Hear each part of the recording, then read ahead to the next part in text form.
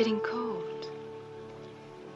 Is there anything I can do to warm you up? You don't have to worry about me, Mr. Bond. I went on a survival course in Siberia. Yes, I believe a great number of your countrymen do. What did they teach you? That it's very important to have a positive mental attitude. Nothing more practical than that. Food is also very important. What else? When necessary, shared bodily warmth. That's the part I like.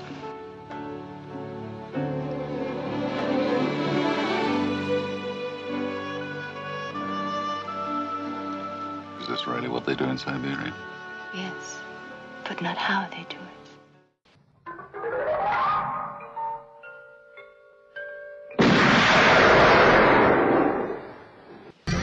Do you expect me to talk?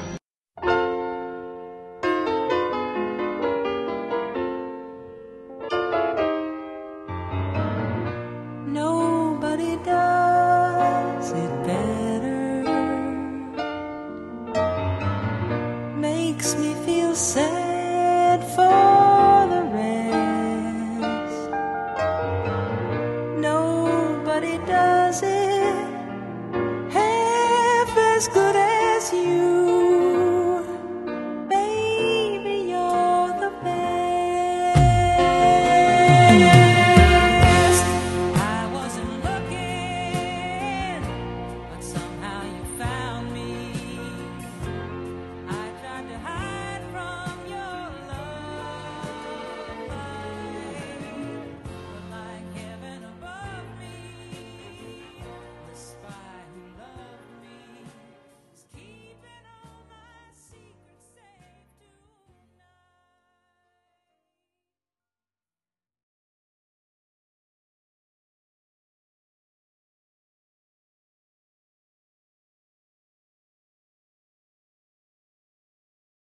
This film has some people in it. Does it? Oh wow, I haven't noticed. Starring Barbara Hey, Bach. what's that cracking sound? Okay, who's... Yeah, that's my little notebook, sorry. Yeah. Got a She does all her own Foley work, you know. I do. Anyway, starring Barbara Bach, Richard Keel, Gut Jurgens, Caroline Munro, written by Christopher Wood and Richard Maybaum, with a score by Marvin Hamlish, which we'll talk about later on. Directed by Lewis Gilbert and released in 1977. So, what do we make of the movie? Dave, what do you think? I'm gonna let you start first. Okay. Ooh. That's a tough I one. really, really wanted to like this, and I sort of have to. But, yeah, I've got problems with this as we go through it. It's kind of... It's all the best bits of Roger Moore as James Bond, and all kind of the worst bits as well in the same film, and it's quite a schizophrenic experience. It's, I mean, really, when you look at the first two films, I thought were, as much as I didn't like The Man with the Golden Gun, and this is better than The Man with the Golden Gun, I thought Roger Moore was particularly good in the first two, looked the part, and I was a lot more positive going forward. Now I've sort of been reminded why I've got problems with him. This and Moonraker are the most sort of Roger Moore, if you like, because after that you get to For Your Eyes Only, which is very different, and then his last two, he's an old man. I'm going to sort of just leave it at that for the minute. We'll get to it as we go through the film. Very, very mixed experience, and I can almost highlight the point in the film where it just takes a big nosedive. You mentioned like Roger as an old man later on. I mean, is it 49 he is in this film? This film, he was born in 37, so for most of the filming he would have been... Sorry, he was born in 27. For most of the filming he would have been 49, yeah. Yeah, I was thinking because... And it was released on the 7th of the 7th, 77. All the sevens. So about 3 months before he would have turned 50. This is a summer release. But yeah, it's kind of like... He doesn't look that bad. No, I was just saying, he looks a bit older, but he has aged visibly in between. I actually think he looks shocking compared to the last film. And having seen Moonraker only in about the last 2 months, I mean, it's long enough ago that I definitely need to refresh ready for next week. But I saw it about 8 weeks ago, I think. He looked better in Moonraker. So it isn't just age. I think it's partly fitness as well. He's just a little bit overweight. You really notice it when he's in that. What's the guy he goes to see for the microfiche after Fekish dies? Where they go into the bar. Oh yeah, yeah. You The can guy see he him a bit. meets there. There's a side-on shot of him, and I just looked at him and thought, yeah, you are starting to look too old. But I am aware that in Moonraker, only 2 years later, he looked better. Apart from the yellow jumpsuit, he wears a lot of black, doesn't he? So it's very stylish. Yes, he does. That's not just for for flattering, but Very mixed experience, and I'm going to say a lot of good things earlier on in the film because I actually think this film is terrific for its first 45 minutes or so, and I really thought my Road to Damascus moments were continuing. It's like, oh my god, I like this too, Ooh. but it kind of drops away later on quite alarmingly. But yeah, it starts very, very well. Chris, what about you? Well, for me, this is the quintessential Roger Moore film. I think it's the most stereotypical Roger Moore. It's the best example of what Roger Moore did as James Bond, and it's the one that he's more famous for. And I think isn't the most. I think it's most. It's the film that's like most deemed to most hearts. I mean, Becca. I think it's Becca's favourite, isn't it? it's Yes. probably one of my favourites of the whole. I mean, I have problems with it as well. For me, it's a film with two halves, pretty much. But it's probably for me the highlight of the Roger series. Yeah. I mean, when it's good, it's terrific. Yeah. I mean, it does look great. I mean, that's one of the things I realised, that like some of the shots do look fucking beautiful. Are really like nicely done.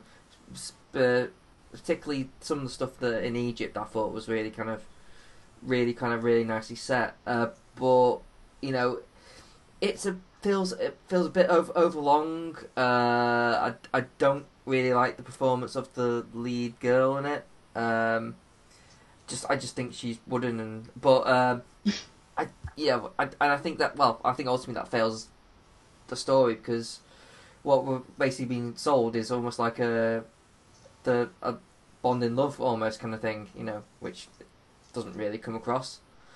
But it's entertaining. It does its job, and I think it goes for the typical Bond cliches, which isn't a bad thing in my book. We get a full, shall I say, Bond villain layer, and a big sort of like assault attack sort of thing, set piece at the end. So yeah, it's a pretty solid entry in my book. Yeah, it had a very troubled production history. The making of this film it's a miracle it came out as well as it did. I mean, I do want to stress, and I'm certainly not going to be too defensive as we go through this. Quite happy to say what I think, but I must say at the outset, overall, I pretty much enjoy it. I think the first, I didn't do a time check, but for argument's sake, the first hour is superb. But it's a real troubled production history. It's the first one since Harry Saltzman departed. Now, he and Cubby Broccoli were not on overly good terms in later years of their relationship, and they were taking it in turns to sort of lead produce. Doesn't mean the other guy wasn't involved at all, but Cubby Broccoli had done The Man with the Golden Gun. Harry Saltzman had led on Live and Let Die. Harry Saltzman was trying to diversify. Cubby Broccoli was happily making Bond films. Saltzman went off and made the Harry Palmer films as well. And he was investing in various things on the New York Stock Exchange and lost a lot of money. He was very profligate with money as well. And so he ended up having to sell his share in Eon Productions in the lead up to this film. So that's one point. Firstly, you've got the very acrimonious breakup.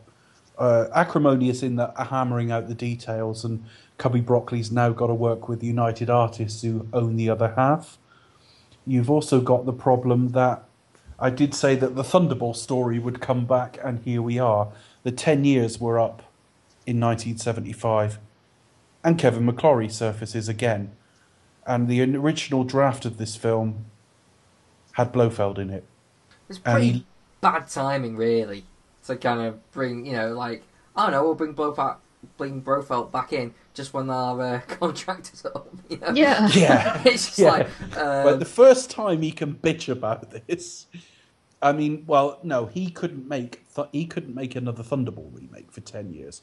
I mean, if they'd launched, I mean, they they have had Blofeld in the films in the interim, so it isn't necessarily because the 10 years are up, but at the same time, you've got to think that's got something to do with him putting his head back above the parapet. From 1975 onwards, he's trying to make James Bond of the Secret Service with Sean Connery. I'm not going to tell that story now. We'll tell that story in the build up to Never Say Never Again. Never say. Sorry. Don't say that song. yet. Love it. So yeah, we'll talk more about Kevin McClory. But the fact is, there was an injunction threatened, so the script needed hastily reworking, and hence we end up with Stromberg, who Not Strongbow.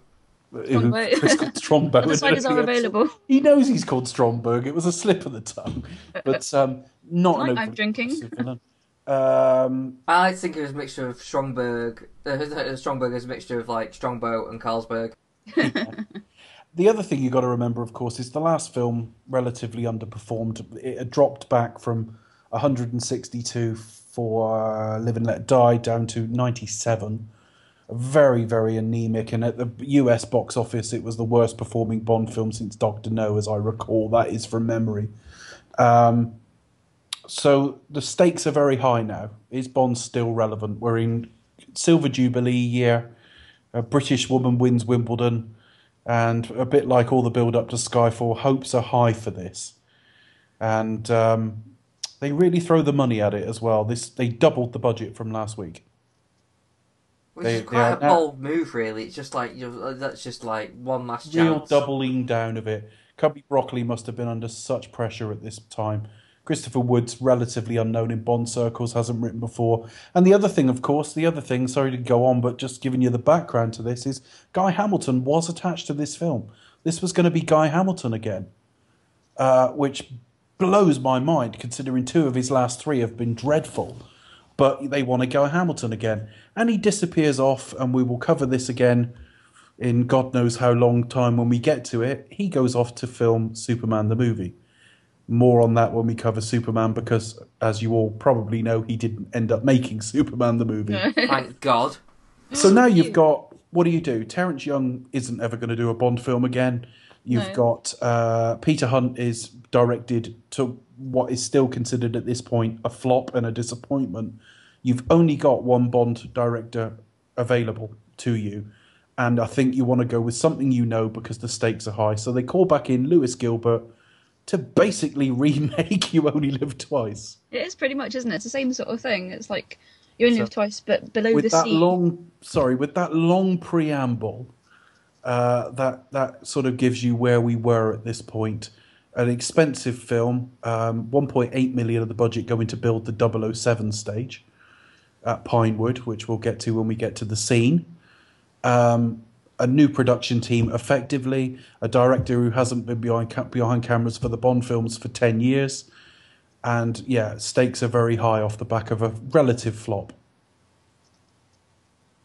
So, Becca, what your where do we start with the classic Roger Moore entry then? Where do we start? I think The classic Roger Moore entry.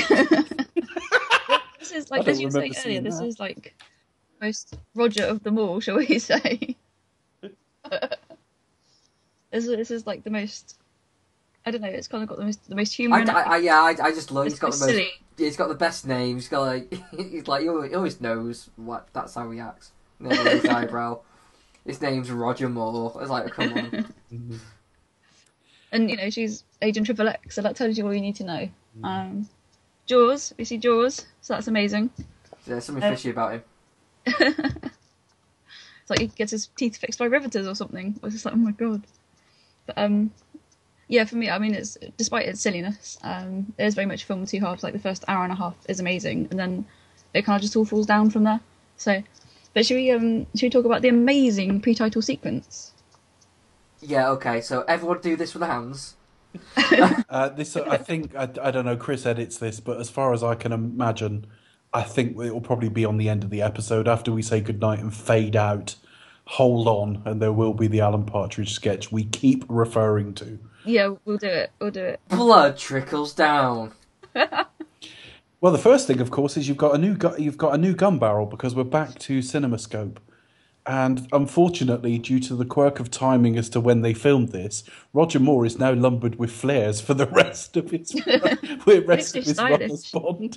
Everybody in this movie wears flares. Jaws wears flares. Stromberg wears flares. Yeah. Everybody's doing it. Very stylish. Naomi didn't have flared bikini bottoms. Oh. I met Caroline Munro once. She's lovely. Very happy to meet her. Did she still have a couple of bee stings? I was reading up on the facts about this film, so I was going to do a little factoid section at the end. All right, we'll I get found to out that apparently during filming, Caroline Munro was unfortunately stung on her behind by a bee. So there's a scene where she's got a particularly stern expression on her face, and it's due to the fact that she had a bee sting on her bum, and she was in quite a lot of pain, bless her. So if you go through our Twitter feed and use the hashtag, is it TSWLM? I'm a bit dyslexic, sorry. And you'll find this factoid on our live tweet that we did of the film. Yeah. As I say, she told me she had a bee sting, and I thought of a couple of bee stings, and I'm looking at her chest thinking, no, she doesn't. But anyway. on her behind, but yeah, we didn't see that. So. I have to say, this might just be the best pre-title sequence in the entire series. It's amazing. And it's very well crafted. I mean, I will say, if I was going to critique it, it's probably more down to the fact that I'm just so used to it. But it's not the stunt. It gets talked up for a stunt. But I actually just think it's so logically and cleverly edited together. It is really well crafted. The order in which you see things is just perfect. It sets everything up for the film perfectly. You get introduced to you get a sense of what the main villain is doing. So you get like you get to a little hint of what's to happen. You get introduced to Triple X. You get introduced at the same time you're introduced to her lover, who Bond eventually kills, and then you get introduced to Bond, and Bond like gets chased and kills Triple X's like lover or boyfriend or whoever.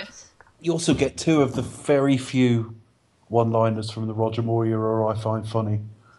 We're in the penultimate Bernard Lee film here now. So in 2-3 weeks' time, when Chris starts saying what scene do we have, I will be pushing it when I say Bernard Lee. Particularly when it's Never Say Never Again, and he wasn't even in that. That's even the wrong franchise. But tell him to pull out immediately. Was fun. Right? But he does it with such a straight face. Tell him to put it out immediately. I know, and you know what's, pardon the pun, coming as well. It's really, yeah. And of course, then it cuts to a log cabin, and yes, he's with a lady, and We've got to stop ourselves doing that. But of course, but James, I need you. So does England. Is a fantastic line, and I laughed out loud at that. And there's only one other line outside from the rest of the Bond series that he was in that I find funny, and we'll get to it when we get to that film, because we haven't got to it yet. So, I think it's a fantastic pre-title. It's just cut together absolutely expertly by John Glenn, future director. The film is clearly a step up in look from last week. It's a much more attractive film.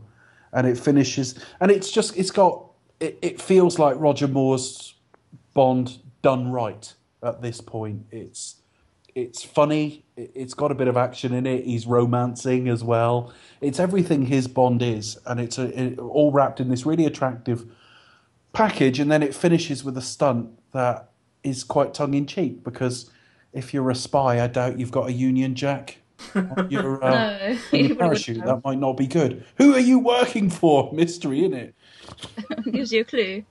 But apparently that flag isn't entirely accurate as well.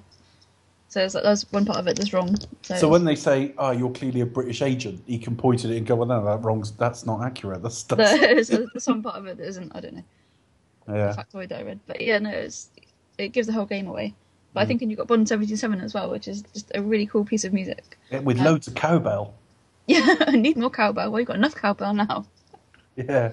But no, it's just really kind of, there's a very kind of, I don't know, is it disco? I'm not sure. It's kind of really kind of. It is a bit disco, It's isn't a bit it? disco-y still. I mean, it's not as bad as Fiore's Only. It's not as great. I think it out-discos For Your Eyes Only, to be honest with you. Yeah, but it's more of a kind of It's proper like funky beat to it. You can kind of picture yourself dancing funky. That's the word, definitely. disco with glitter balls and flares and all the rest of it. Has a proper dong dong dong dong dong dong dong dong dong. Yeah. What was that? Do that again. You know, No, but you know that kind of funky bass, kind of like, you know, it's very much lively kind of beat for most of it. So yeah, I think it out discos for your eyes only. Out this goes this and I way. also love as well. It does have its tongue in its cheek. Not only have you got the Union Jack on the parachute, but Gogol is in the world's biggest office. It's huge, isn't it? He's It's got vast. this. He's got this reasonably. He's got a table It must about be the same fucking size as freezing in that M's. place. Yeah, the teeny Sorry? tiny window in the corner. It must be fucking freezing in that place. Yeah, I mean, this room is something like the size of centre court. It's massive. It's just, And it's got he's just sat it's in got there. nothing in it as I well. don't No, think the there's world's any other smallest window. furniture in the room.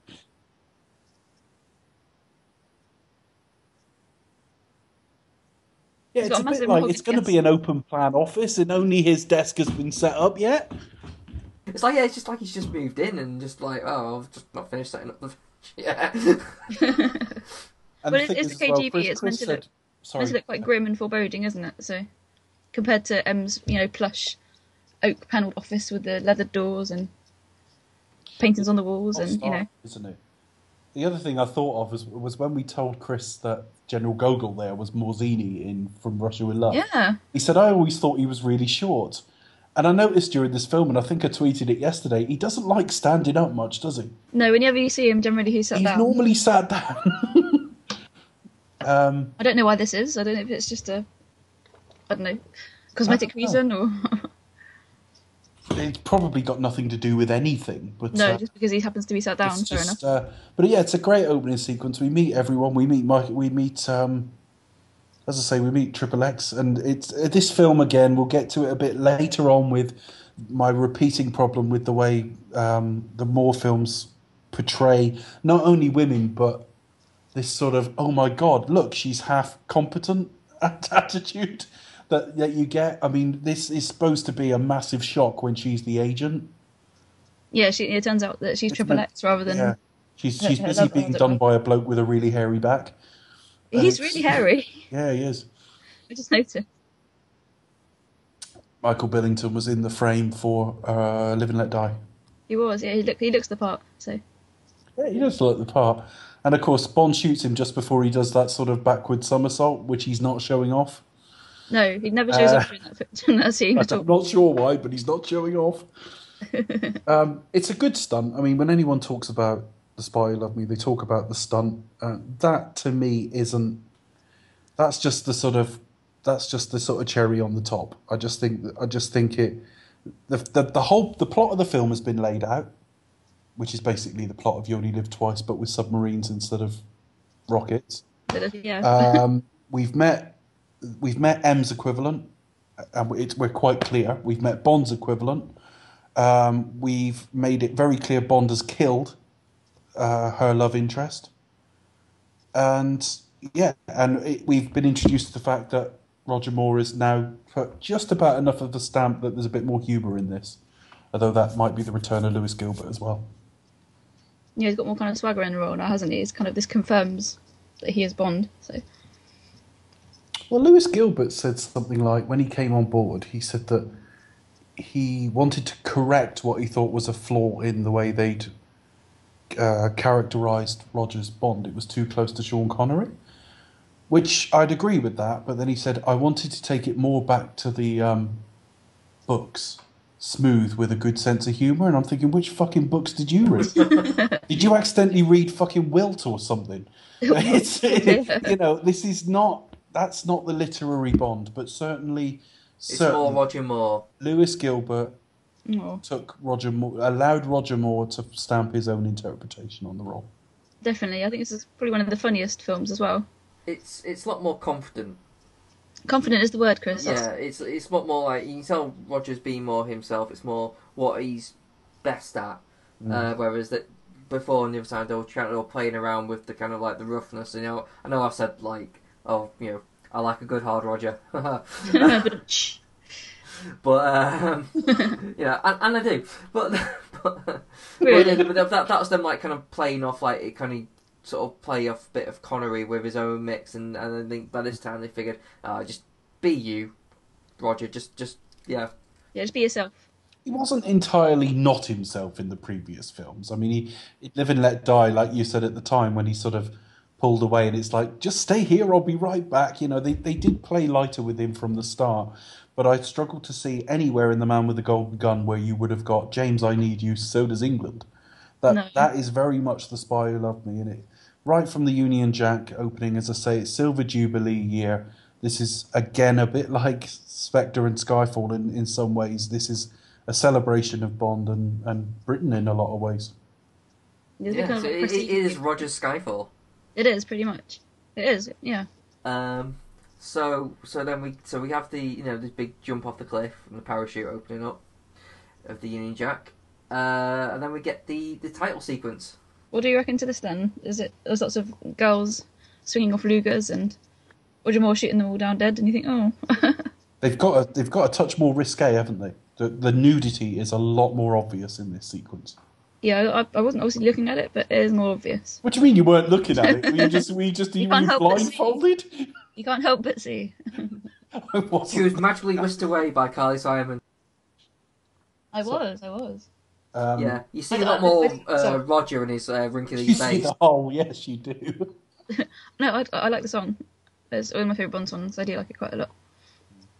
Yeah, I mean, it's an odd one because it is a good song, but it doesn't sort of. If you compare it to the other Bonds, it stands out. I don't really sound like a Bond song, really. It was must have been quite like again another brave choice to kind of go in a completely different direction. At the time, I mean, by the time you follow it up with Sheena Easton and Rita Coolidge and all the rest of it, it probably sounds more Yeah. as part of the whole piece. But yeah, I mean, I suppose you'd had Lulu before, but it was nothing like this.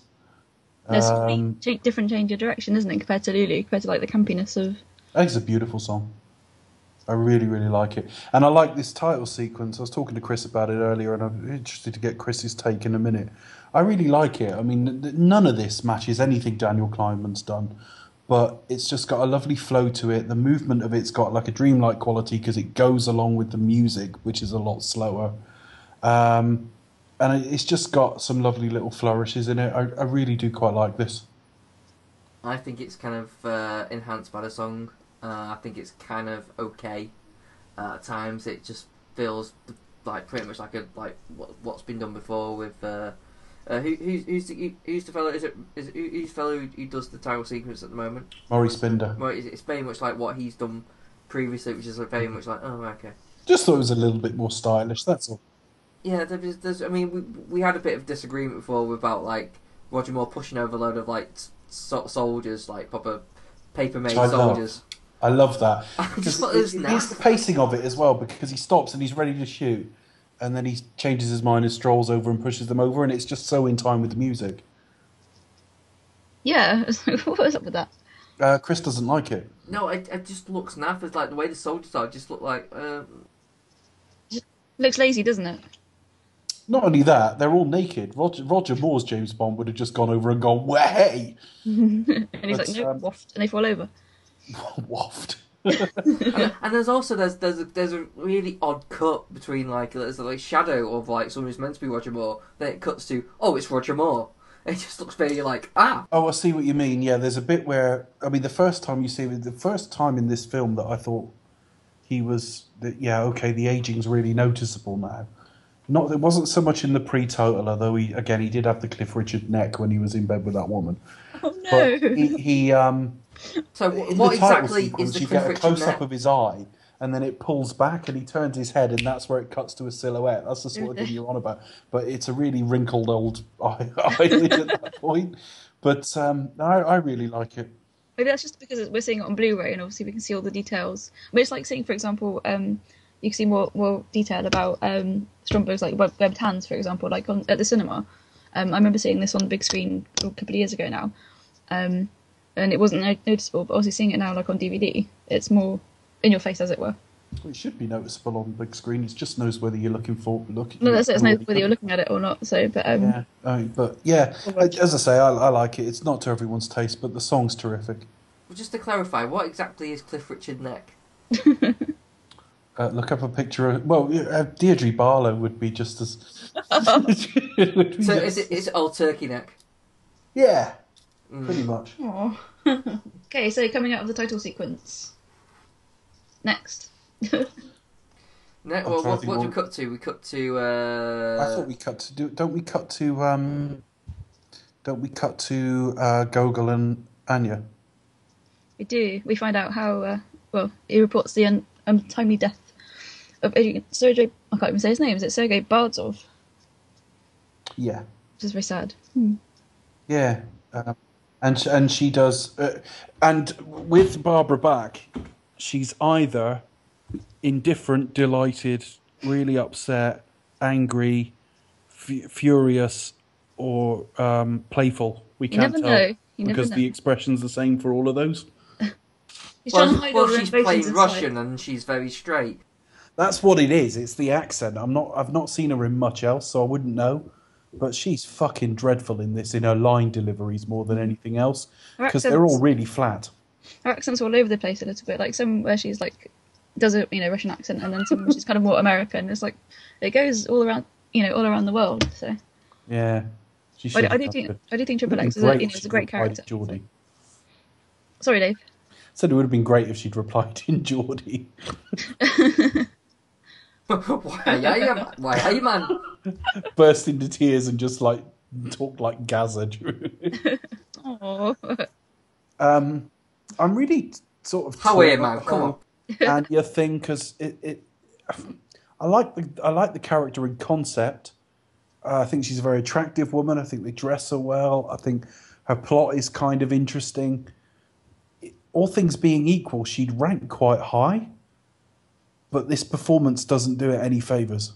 No, I mean, like, the script by the end doesn't do her favours. It kind of like throws any potential any good things she has, but like she's set up as like kind of like the female equal of Bond, and Which is a cliche now, but this was quite new at the time. yeah, yeah. but Tracy was an equal to him in a lot of ways mentally, but we're talking about an agent here, and not just like Wei Lin later on, where she can fight a bit.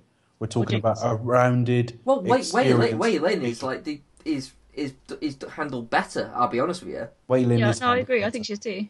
But what I'm saying, well, yeah, actually, when we get to Die Another Day, because a lot of the things, not Die Another Day, Tomorrow Never Dies, because a lot of the things in both films is sometimes she's half a step ahead of him.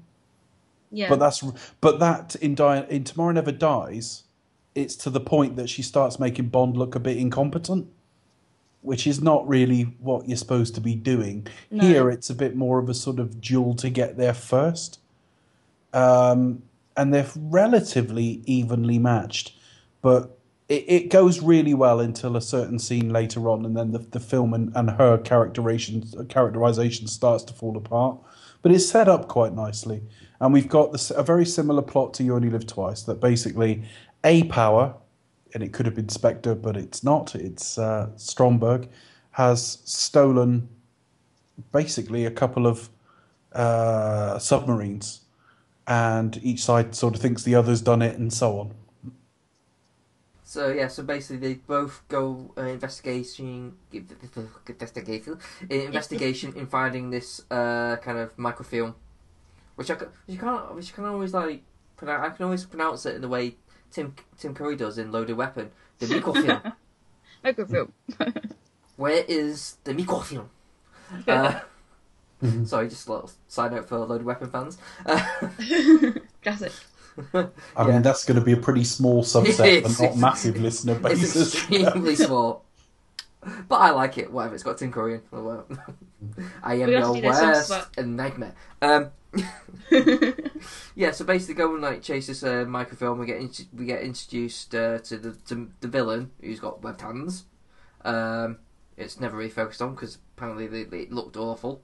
So just kind of No, pushed aside. actually, because he's he's very much into the sea and marine conservation, apparently. So They they're have not like, bothered with this character at all. No, they're not. You don't know about it because it's there's going to be something involving. Wasn't there his plot basically involved? He was going to blow up the world because they're polluting the Earth's oceans or something. Yeah, and he'll be under the sea in Atlantis, and a new world order will stop. Start, Yeah. sorry, not stop. Well, It's very like Drax's plot in the next film.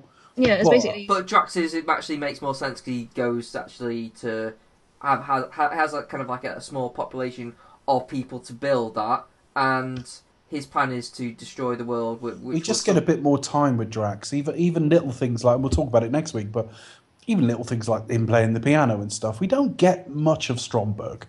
We get him sat eating a dinner in front of some, a fish tank, a little bit. Well, not a fish tank, but a window to Shark the sea, tank. a bit Doctor No style.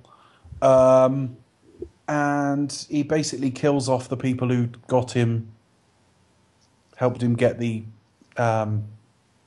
the sort of where the submarines were travelling. He kills his own secretary with a handily placed shark, and that's about it. I do love that death scene because it's like death by shark rubbing a nose against the person's body. Yeah, you didn't really see much, do you? You kind of just see a bit like the shark kind of nuzzling her, and then all of a sudden. I mean, it is basically a throwback to You Only Live Twice with the piranhas, really. But it's Pretty much. Yeah, it's a bit lazy, but it's just. I mean, I don't know how you guys feel about Stromberg, but I think he's one of the weaker aspects of this film. Kurt Jurgens had a pretty decent filmography and a pretty decent career, but I think he's really, really forgettable in this. No, he's a brilliant actor. Sort of done many other films, but I think in terms of a Bond villain, just think, it's just mainly, it's basically let's capture a load of warheads and hold the world to ransom type job. So it's pretty much. Well, it going doesn't on really here. make sense. I mean, like, well, okay, his plan is to use 2 nuclear weapons to blow up 2 cities. Yeah, New York and Moscow. And then it was set off a war sort of thing. Okay, Yeah. but would that guarantee like the destruction of the entire world? I mean, it's not really well thought out. It's like, okay, No, it just sort of assumes that it will. Yeah, you're probably better off going to space, getting right out the way, and then giving it risk. yeah, just like sort of planting a big virus that will kill everyone. Which that to me that makes more sense. Yeah, but I mean, the plot is what it is. I mean, my problem isn't really the plot. It's a very typical Bond plot. I just think this guy, as cast and characterised, is not particularly interesting. No, it's not the most memorable Bond villain, but I think for me, like this film, you've got the constant one-upmanship between Bond and Triple X, which I think is amazing, and the constant tension between them is kind of what makes this film tick. Yeah, it gives like a strong presence, but it's not like he's not giving anything memorable. It's like it felt like the webbed hands was kind of like an afterthought, and again, it doesn't really make sense. Okay, why has he got webbed hands? Because it's It's never explained. It's meant to be like a big typical thing for a Bond villain to have some sort of deformity of some description. Because he's into aquatic things. Yeah, Yeah, it's he's part man, part fish, yeah. apparently. I mean, on first viewings, I didn't realise he had webbed hands because it's never even addressed. No, No, I it's mean, not. there's You only do like get some close-ups of his hands when he's working like buttons and so on. but you don't find out why he's got webbed hands. there's a brief thing about like, oh, he doesn't like to shake hands, and then when Roger Moore goes to shake hands and he doesn't, he's like, okay, I remember that. But everything about him's an afterthought. Yeah, Yeah. And I do wonder if that is production history. Although, I mean, they didn't literally just take the Spectre plot and just substitute with Stromberg. I mean, there was a bit more of a fundamental rework than that. But certainly, this film is all about its henchmen on that side of things. Jaws is definitely the most interesting. before we move on to like Joe, I do wonder, the bit where he blows up the helicopter with those 2 guys in. Yeah. I did think like, well, that was a bit unnecessary. Why didn't you just shoot them all? Before? It's like, and to go through the whole process, and also, what about the poor pilot? It's like, what's he done? Not only that, they go into like an elevator that would have dropped them straight into a shark tank, Yeah, so why bother? but instead blow up a helicopter worth tens of thousands of pounds. I know. That scene, like from the helicopter, does look very shoddy, Yeah. very strange. Yeah, again, it's like viewing it twice. It's like that's a great camera he's got. Cameras everywhere across the ocean. Very bizarre. So Bond ends up going to Cairo, doesn't he? Bond in Egypt. This is amazing. And he I must say he does dress in the robes and with very good casuality. Yes, he goes to see an old contact from university. to be able, and it's basically it's going to see the man who will lead him to the man who will lead him to the man. That's the basic plot device there. Yeah. And he basically gets to screw a rather too young, rather put upon sex slave. This is really classy. It's very classy Bond. That's one of my favourite lines, though, because again, he says it with such a straight face. He's like, when one is in Egypt, you must delve deeply into its treasures, and it's completely straight faced, and you think, oh, cringe. You do wonder how many takes that took, because I wouldn't have been able to deliver that without laughing. But I hope one take. So he's told to go and find. Is it Cowper? Cowber. Max Cowber. So, yeah, he goes to this place where he's met by someone who's basically to entertain him while he's waiting. Okay. Who's not Faye Dunaway. No, it looks like it, but it isn't. Mm. And then she gets shot by henchman number 2. Yeah, and she screams first because I think she's already Roger Moore's James Bond, and we will see it next week when women just spontaneously orgasm vaguely near him. This week we've got as far as she's fallen in love with him based on one slight light kiss. Because she sees he's about to get shot, and she's like, "No, it's personal now." Okay. What I don't know. So was she kind of in on it? Because I was a bit confused. I thought that maybe she was kind of like in it meant about lead him away, and then got turned, or was she like seeing the guy with a gun and go, "Oh shit, no," and then. I don't know that she knew, but I don't think the film really thinks about it either. It's just someone for Roger to show what he's an amazing love ladies man against, and then progress onto a really shit fist fight. I don't think Roger. He kind of like he almost like kind of turns her to the bullet as well. It's like he's a human shield. Just drops her and just runs out like, oh well, she's done. Just runs after like. Yeah, that's the thanks she gets for the early warning he's about to get shot. Yeah, that's it. No! Oh, right, cheers. I like how Jules is portrayed in the scene, because you see him kind of like more towards the beginning with that Chandor fellow. And he's like, "This is Jaws, obey him." But every time, like before obviously gets shot, you see like an extreme close-up of his eyes, and you don't see much of him apart from that, really early scene. So you kind of like drip-fed Jaws a little bit, which I think is very clever. I don't always notice that when I watch this. No, I just noticed it upon this viewing, and I've seen it so many times. Because Jaws is a bit later on, as I recall. Yeah. Obviously, he's been told he needs to find a guy called Fakesh. Yeah. And of course, it's Cowber who's going to lead him to Fakesh. And they're now but of course, Cowber's tried to kill him, so they're now on the roof having a very Roger Moore standard fist fight. Oof! So lots of oof, and occasionally hands going slightly into judo chop mode. Yeah. I mean, he does do the typical sort of grab something from on top and use both feet to kick the guy. It's like, I wouldn't compare him to like obviously comparing this to Spectre, but the guy that is fighting must be like a wrestler or something, because he's. Yeah, I think he is. Solid. I think he's actually from India. Okay. I remember, but. Yeah, but he was kind of like a bodybuilder wrestler. Yeah, or a pro wrestler. He's like, my god. Yeah, but this kind of ends in. I mean, we talk about Roger being like kind of like a softer Bond, and like he's not really sort of cold-hearted killer, but he does plenty of cold-hearted killing.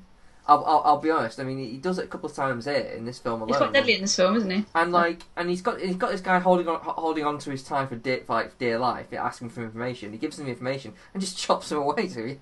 Yeah, that's one of his cold-hearted moments. Apart from when he kicks. What a helpful chap.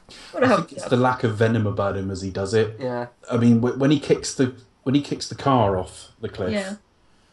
There's a direct relationship to why he's doing that. Yeah. And what led up to it, and there's a real venom about him as he does it. Whereas here, even when he is kind of vicious, there's kind of a flippancy to it. Yeah. Yeah, that's what it is. So, I just thought I'd notice how there's no music in that fight scene. It's basically you've got the scenes of oof, and, basically, it's like footsteps and oof. And Roger go oof. It's not the best idea to highlight at this point that Roger's now at the sort of age where he probably makes quite a noise getting out of an armchair. But no, I mean, dropping the sound out is perfectly valid. It's not a bad scene. I tend to zone out of Roger Moore fist fights because they all look exactly the fucking same. I sort of said this last week as well, that, or certainly I've said it during the Roger Moore era today, that at this point it's still a bit more of him than stuntmen than I was expecting. There are shots where you think, oh, it's got to be a stuntman, and when you look at it, it isn't.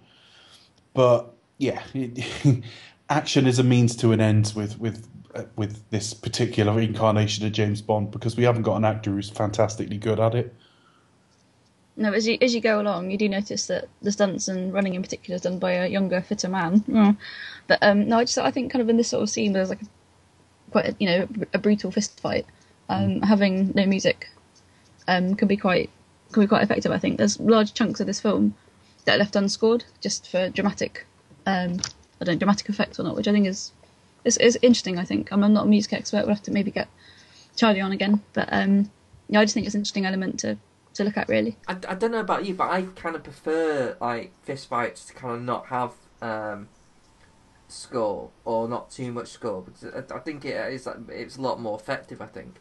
Yeah, you feel it more. I think. Well, I certainly do. And you feel more kind of like the brutality and the physicality of it. Even going back to like Russia with Love, the fist fights. There was actually, Charlie was on that episode was.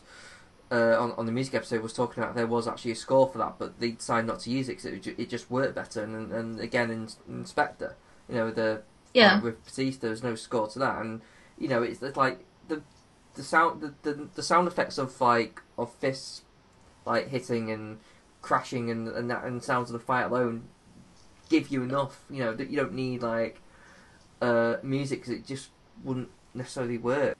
No, that kind of visual soundtrack, you don't need music. You don't need music on top. So. But anyway, that's that film. Oh, sorry, carry on. No, I was just saying that's my opinion. But no, I agree. So he gets basically he's at the pyramids. Everyone gets a chance to go to Giza and see the pyramids. Because that's basically what Cowboy says. He says, "Where's Spectre? Pyramids! So he turns up at the pyramids for a show you've been to, apparently, Becky. You were saying earlier. I have, I tweeted. This is a couple of years ago now, before like Arab Spring and it all kicked off. I did a Nile cruise, which is very lovely. Highly recommend it. Is it like as freaky, funky like Giallo Giallo style lighting? Well, it is. It's Giallo style lighting. Like goblin in the corner going.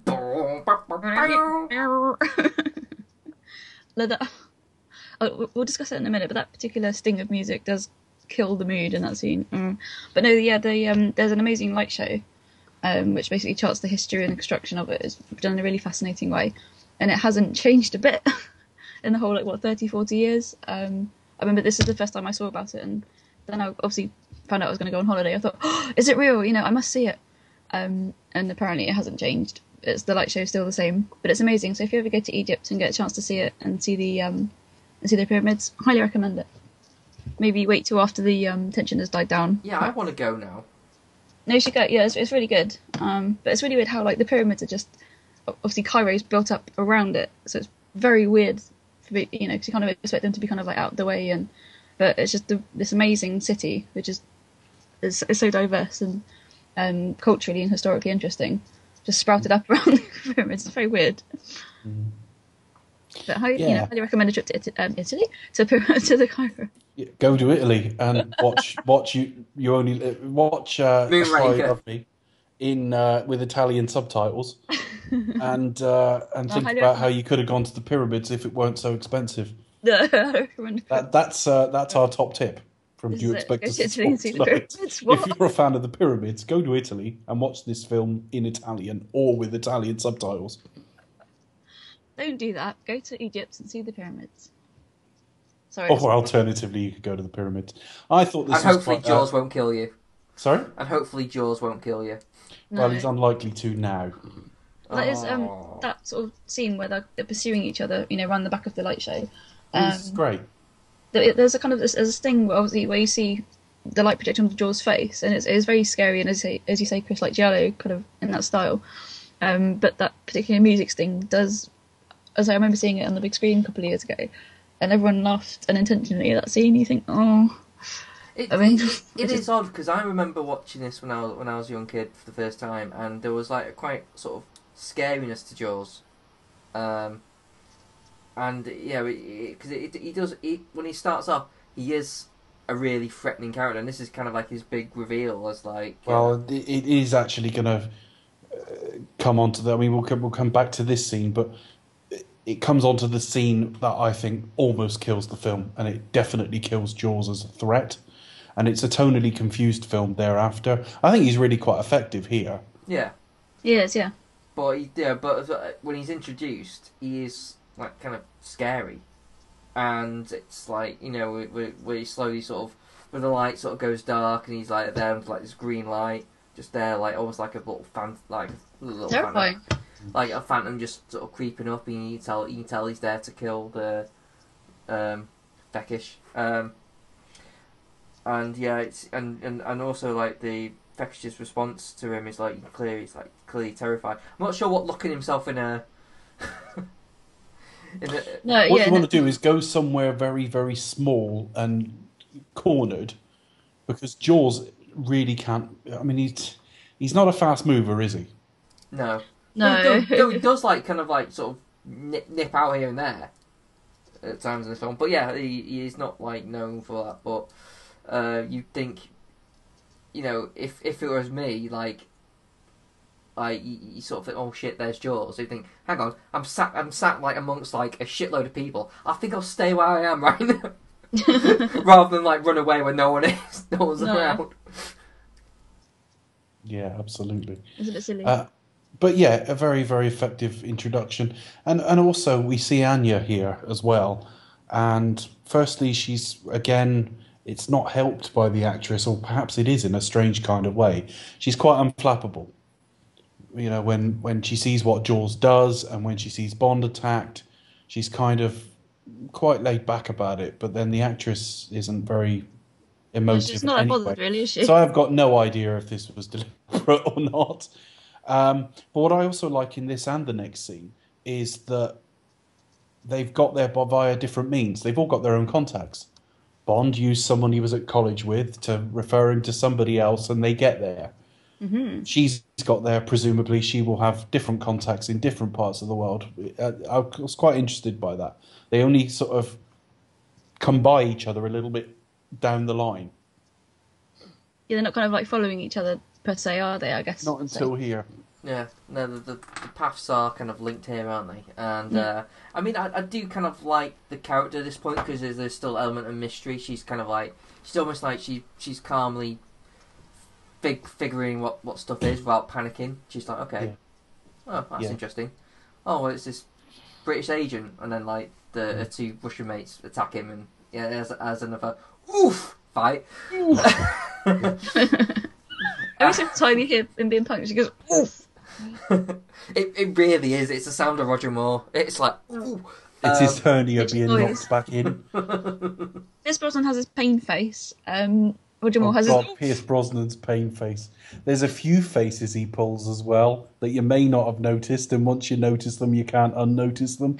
When we get to Pierce Brosnan, I will point out some of them. All his pain faces. It kind of ruins his Bond, actually. What's his pain face? Oh. Yeah. Whereas... See, all I can think of that is like, is Pierce attached to that chair in The World Is Not Enough, where he's like... Yeah, you see That's it. an epic face. So you see it in the plane in Tomorrow Never Dies at the start, and there's a few places like that where he's, anytime he had to show pain, he pulls this really odd expression. Odd It's grimace. like teeth gritting, mouth like sort of really... As if he's Basically, he looks like he's being strangled, whether he is or not. No. Whatever the pain is, even if, like, a bee stung his bum, I think Fake strangulation. it looks like he's being strangled. Oh. It's quite amusing. Yeah. There's probably quite a few like Facebook groups dedicated to it, which is a good laugh. I wonder what Craig's pain face is. I don't know, I have to pay more attention to that when we come to review his films. Probably not gurning, I imagine. Gurning. If that was literally true, it'd be brilliant. Was he gurning? Oh dear. Pop his teeth out and gurn. So yeah, the Anyway, next moving scene on. is what's the guy? What's the name of the guy who's actually got the microphone? So Fekish is killed by Jules. What's Yes. the name of the guy who's actually got the microphone, Becca? I can never remember. Oh God. Do you remember? He's the owner of the bar that they end up with. Is it And Anya's there as is well. that Max Calber? Yeah. Yeah, that's it. I thought Kauber was. Oh no, because he goes to see Fakesh, and Fakesh will lead No, him to Calber. Fekesh. No, Kauber was before. Ah, okay. I might have to look it up on imdb.com No, it's Calber. It's That is Calber. Calber, yeah. Hang Yeah. on. We saw this film yesterday. What? Well, yeah, I saw it the day before as well. Both well. But we can't remember. I've watched this a lot recently, but hang on a minute, I've got to look these guys up. I thought the bald guy was called Kauber. Oh no, the bald guy that Bond fights is called Chandor. Oh no, you got Chandor and Kalber. Yeah. I got it. You're absolutely right. So yeah, so they go to the bar there, The and Jabba Club. we get the first reference to Tracy since Majesty's. Yeah, Yeah, oddly, seeing us trying to Bristol's. retcon that film at that point. Oh, Yeah, it's well, like kind of shoehorned in, isn't it?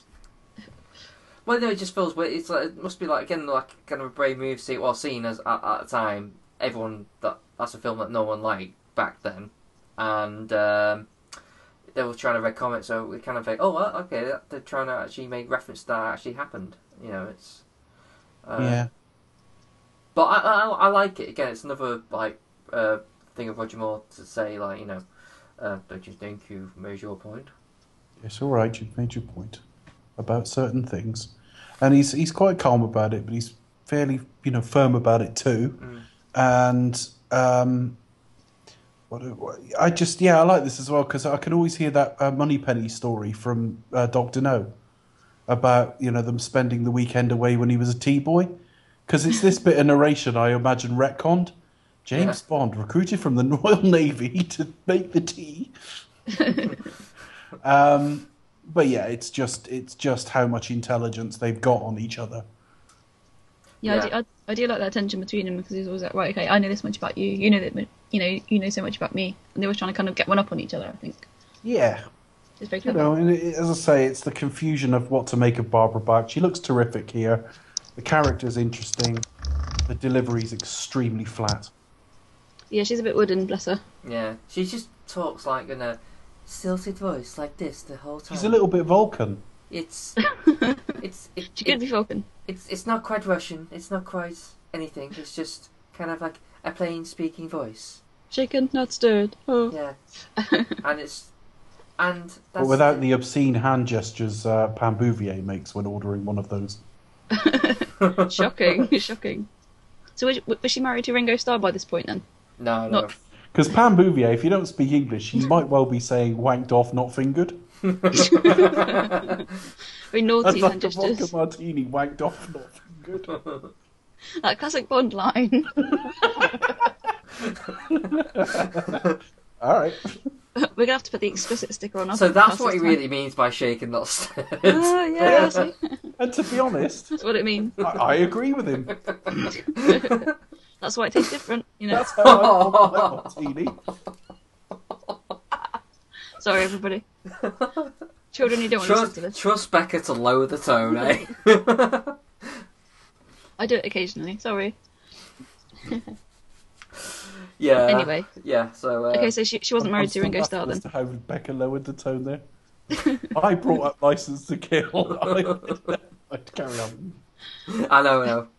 Never mind. I'm allowed to do it sometimes, Yeah. But just remember, popular opinion is that you should always have your martini with gin and have it fingered. But vodka and wanked off. Okay, I'll And remember poured that over next your time. rocks. I think he just proves that like Bond's a rebel. He goes against the grain of what. He does things his way. He doesn't give a shit. Right. Going against the grain's fine, but don't blame me if there's chafing. Okay, let's get it out of the gutter now. Come on. Okay, so they meet Max Carver. They have a little a semi what you call Bidding war. Sammy. Jesus Christ. What you call auction? They have a bit of an auction. Doesn't really go anywhere. He gets No, little caught. bidding war. That is a complete. Yeah, the scene is not going so well at that point. Yeah, Triple X is winning by the time he gets called away, and yeah, it's like none of them seem. They all seem relatively calm. Like, okay, he's got a phone call. We're just sitting there, and we know Jaws is going to be there. He's going to kill him. Yeah, because he's quite inconspicuous. Yeah, You can't miss him, really. It's a bit like Arnold Schwarzenegger in Tech Noir. it is actually. It- But it's- again, the way this is shot is like a horror film. This bit as well, like the way Jaws is well, actually. it's very like Dracula. Yeah. The move for the neck is always very slow. It's like the reveal when he smiles and you see these metal teeth, and it's just like, yeah. There's a terrifying presence kind of looming down on you. You think, Yeah. you know, eek. But I like Bond's line, he's been cut off permanently. Yeah. We try one line. I'm still thinking though, I'm still thinking with our Twitter account now you can do like polls. We can ask people how they want their vodka martinis. Oh dear. You know what? I'm ashamed to say I've never had a vodka martini or a gin martini for that matter. I don't know. Wanked I've off had- or fingered the Chris. Which way do you take it? Well, I won't know until I try.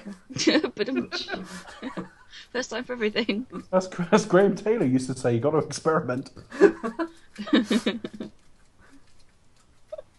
Anyway, so Anyway. Calber gets killed, and now Jules has got the The microphone. microfilm, yeah. And so Microfilm. they basically run after him. They both kind of have the same plan and hide in his back of his van. Yeah. And yeah, Again, top action. An awful lot of the time, Roger just ends up sat in the back of stuff, just chilling out. And they head to the death of the film for me. Because at this point, I'm totally on board. I think everything so far has been terrific. We've had some nice locations. Roger Moore's too old, but he's doing very well. The humour's all landed. Jaws is interesting, He's effective at this He's point. very scary at this point as well. It's terrifying. And then we head off to this kind of, well... well, we do get like a little sort of semi like starts We keep getting those.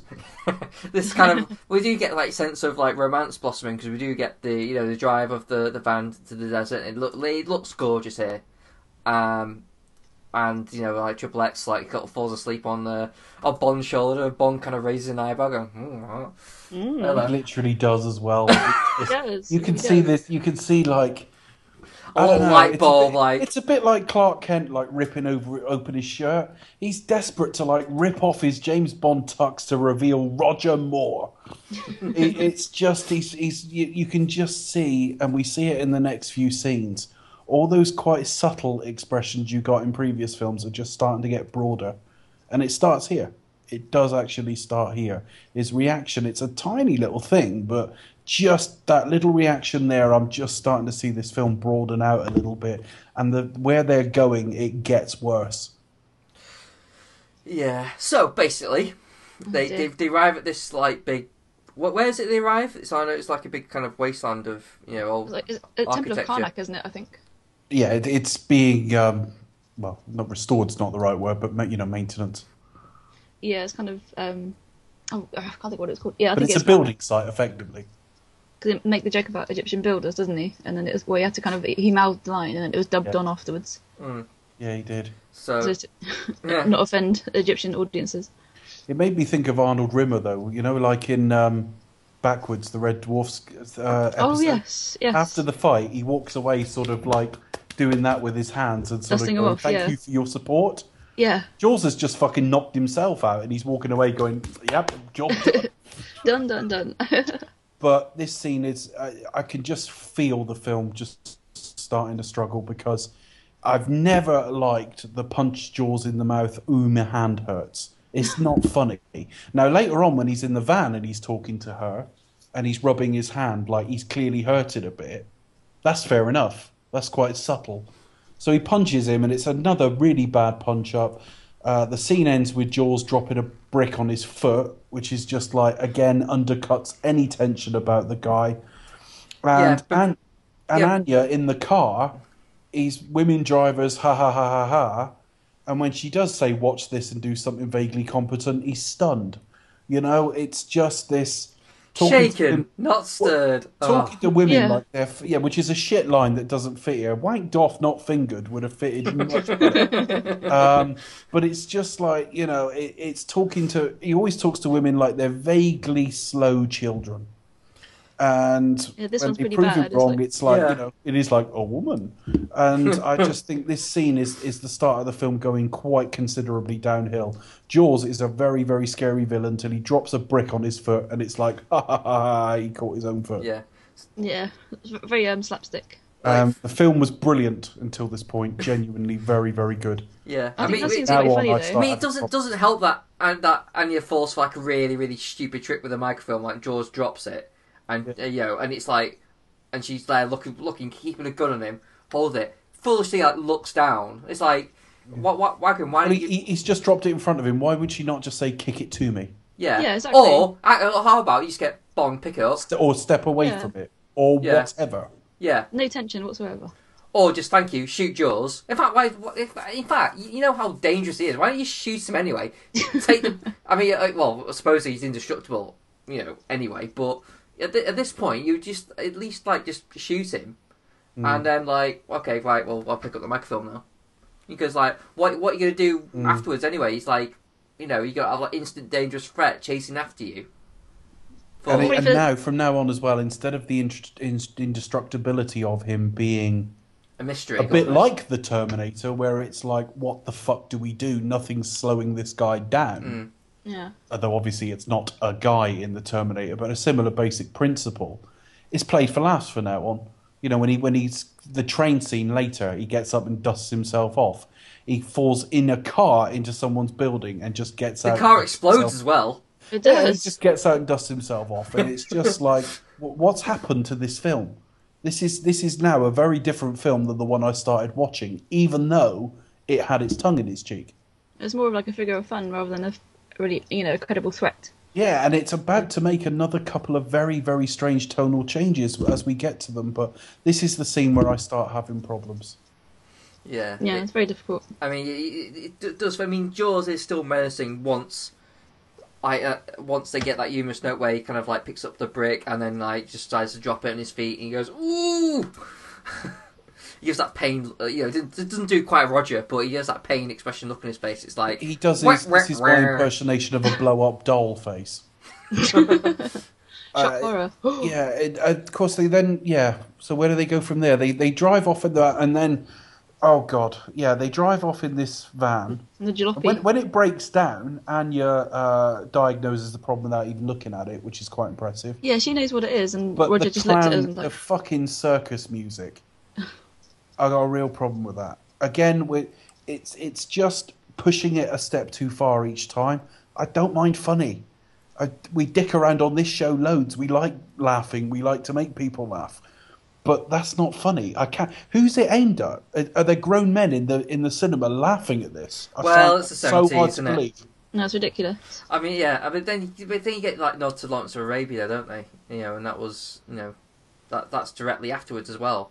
Yeah, and I Yes, wanted to go watch Lawrence of Arabia because it's really good. Exactly. Like, tonal shift is really weird because you've got one jokey sense, piece of music, and then you've got Lawrence of Arabia theme tune. It's just like, Gorgeous. why have the two side to side? I don't get it. But yeah, again, it's all pastiche. You get it all the way through the rest of the Roger Moore run now, and it sort of starts here. This is the same sort of lineage that leads us to the Tarzan yell, to music Sit. from westerns Yeah. later on, all of that sort of stuff. It starts here, and the circus music is an enormous misstep. Oh dear. Maybe that's the new Dave Doubler. Yeah, it is a bit like that, really, isn't it? It's like, oh. Oh, it's awful. But then they end up on a boat. Yeah. They take a felucca across the, And across again, the Nile. Roger Moore's performance is really devolving because she drugs him with a sort of A cigarette. that you Yeah, blow poison through and cigarette. just basically the face he pulls I've mentioned it once when we were talking about Goldfinger, the Harry Enfield sketch, the Playboys. When they're knocked out by that purple fucking gas at the end, look at the face Harry Enfield pulls. That's the face Roger Moore pulls. It's the same. It's Confused. just like tone it down a bit, you know. And by Well, now, isn't it like a double take? It's literally like, you know, it's like they It's shot literally it. his eyes are rolling around in his head. It's so weird.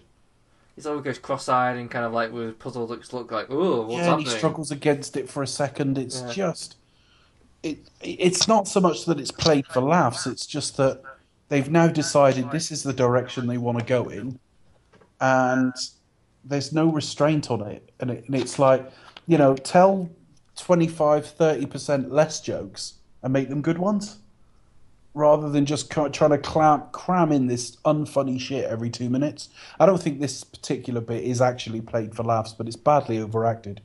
Yeah, it is. I mean, it is kind of cliched and comical. When it doesn't help with the soundtrack goes. Ding, ding, ding, ding, ding, ding, ding, ding, ding, ding, ding, ding. Yeah, it's a bit of an erratic score. So let's say the least. Yeah. So Yeah, basically. definitely. So basically, here we get Bond like wakes up and finds out that she's taken the microfilm and goes off to see M to report that, well, I had it but I lost it. Yeah, he's like, Essentially. I did dropped you off find or that- something. It's like, yeah. And you Yeah. find that General Gogo's in there as well. An alliance. Refusing to stand up still. He still didn't stand up. Yeah. But I like this scene because you see a lot of other gadgets as well that Q's working on. So that's good. It's a good old-fashioned Q scene, I think. Oh yeah, we missed like the bit where Q is first introduced and like when you're talking about like, oh, how did this happen? And Q's like, oh, it's quite easy really. And, yeah, he goes, oh, with your permission, Major. And he goes, it's more like saying, with your permission to be a pompous know-it-all. And we also get the first appearance of Robert Brown as well, Yeah, we do. the future M3. M. Yeah. To be. Well, yeah, we saw him in the opening credits. Sir Hilary Bray, Oh yeah, Wexford appearing George again. Baker playing a different character, and then like we're your tweet, introduced Dave. to the minister, Geoffrey Keane, and Robert Brown as Admiral Hargreaves. It's not M; it's a different character. That doesn't become M either. It's a different character. The thing that's always confused me is But is it though? Is it not like... it's not the same character. I think Because- Eon have No, told they're us different that. characters, I think. Okay. Just the same actor playing different characters. Because on IMDb is still kind of like when you put M like on the thing, it is listed as Robert Brown for despite it's kind of like slash Bernard Lee and Robert Brown in both Spy. Wow, like IMDb just. I know that's just how I looked up. So I figured, oh, Mind you, IMDb are normally right, but they do make mistakes, and they Yeah. certainly do more on attributions as well, and what people have got in the pipeline, and people credited with things they'll never do. But no, it is apparently not the same guy. So Okay. we're under a Labour government now, and that's the minister, and he will remain the minister through the next Tory government as well. So he's a bit of a turncoat. He doesn't get a promotion. well, they don't really Yeah, sort but you of. think he's got to be a Labour politician if he's a minister now. That's true. Yeah, I so know I you don't suppose have to be, but you usually are. he switches allegiances, doesn't he? Yeah, he does. He Well, obviously- yeah, He the, does. the government really doesn't sort of. Well, actually, that said, by time for Euros only, they do actually reference Margaret Thatcher. Yeah, I was going to say that's it. And you get really Thatcher in, don't you? Dear. We'll get to that one, But but it you know what? It may as well be a spitting image, Margaret Thatcher. might as well. But even there, I mean, without going on to For Your Eyes Only for too long, just that film is a relatively straight, sober Bond film certainly by the standards of the Roger Moore era, and they still can't resist. They've still got to put in the really fucking goofy, stupid bit that isn't funny, and that's the key. It's not that it's like humour; it's that it's Parrot. humour on about the level of the Star Wars prequels. You know, it's Jar Jar stepping in shit. Oh dear. It's just not very good, and you can see the trend starting here. But I mean, when he walks in and Gogol's there for a moment, that's quite tense because he doesn't know Gogol's kind of on side. No. You think, what's going on here? Yeah, it's a bit like, you know. Walking into your enemy. Yeah, but you know, you think you forget. Hold on. Wait. But What's going on? again, it's like last week, isn't it? You think, well, hang on, do you think like M would introduce him rather than like let Gogo just be there? Yeah, Yes. because once he shot Gogol and M goes, well, I was just staying silent for a minute for dramatic fucking tension. Dramatic Didn't mean to pause. kill him. Dramatic pause. And they work out. What do they work out? They start looking at the film, don't they? Yeah, Because and Yeah. they it's kind of actually useless. Yeah. they work out. And Yeah, Bond's looking smoker's like, I examined it on the boat. Aren't I clever? yeah, the important bit's been You taken out. examined it Well, fucking fast. You were knocked out after 2 seconds. Yeah. Yeah, I think he kind of knows that Triple X probably knows a little bit more than he does. So he's just trying to be smug and try and outspy each other, I guess. Well, again, it's like the last time they do that when they start sort of facing off each other's knowledge, where they're like know about what's that? Oh, that's a thing for Strongbow. That shoots in from this such a place. Well, yeah, for the first time we had them order each other's drinks, didn't they? Yeah. They knew Yeah, each they other. did. She ordered him a wanked off, not fingered, and he ordered her a Bacardi. Bacardi and Coke or something. That's just Yeah, Bacardi and Coke on the rock. that's one step above fucking give her a white lightning. a dry wine spritzer, please. That's right up there with I'll just have a blue nun. What? Into the 70s. Bacardi. Oh, so much fun.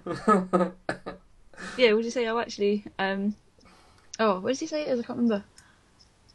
In Italy or something like that, in Sicily, and he goes, actually, it's in Sardinia, and it's like, oh, very good, Yeah, they're like you got like both the M and General Gogo like They're like good. going like, oh, very good, James.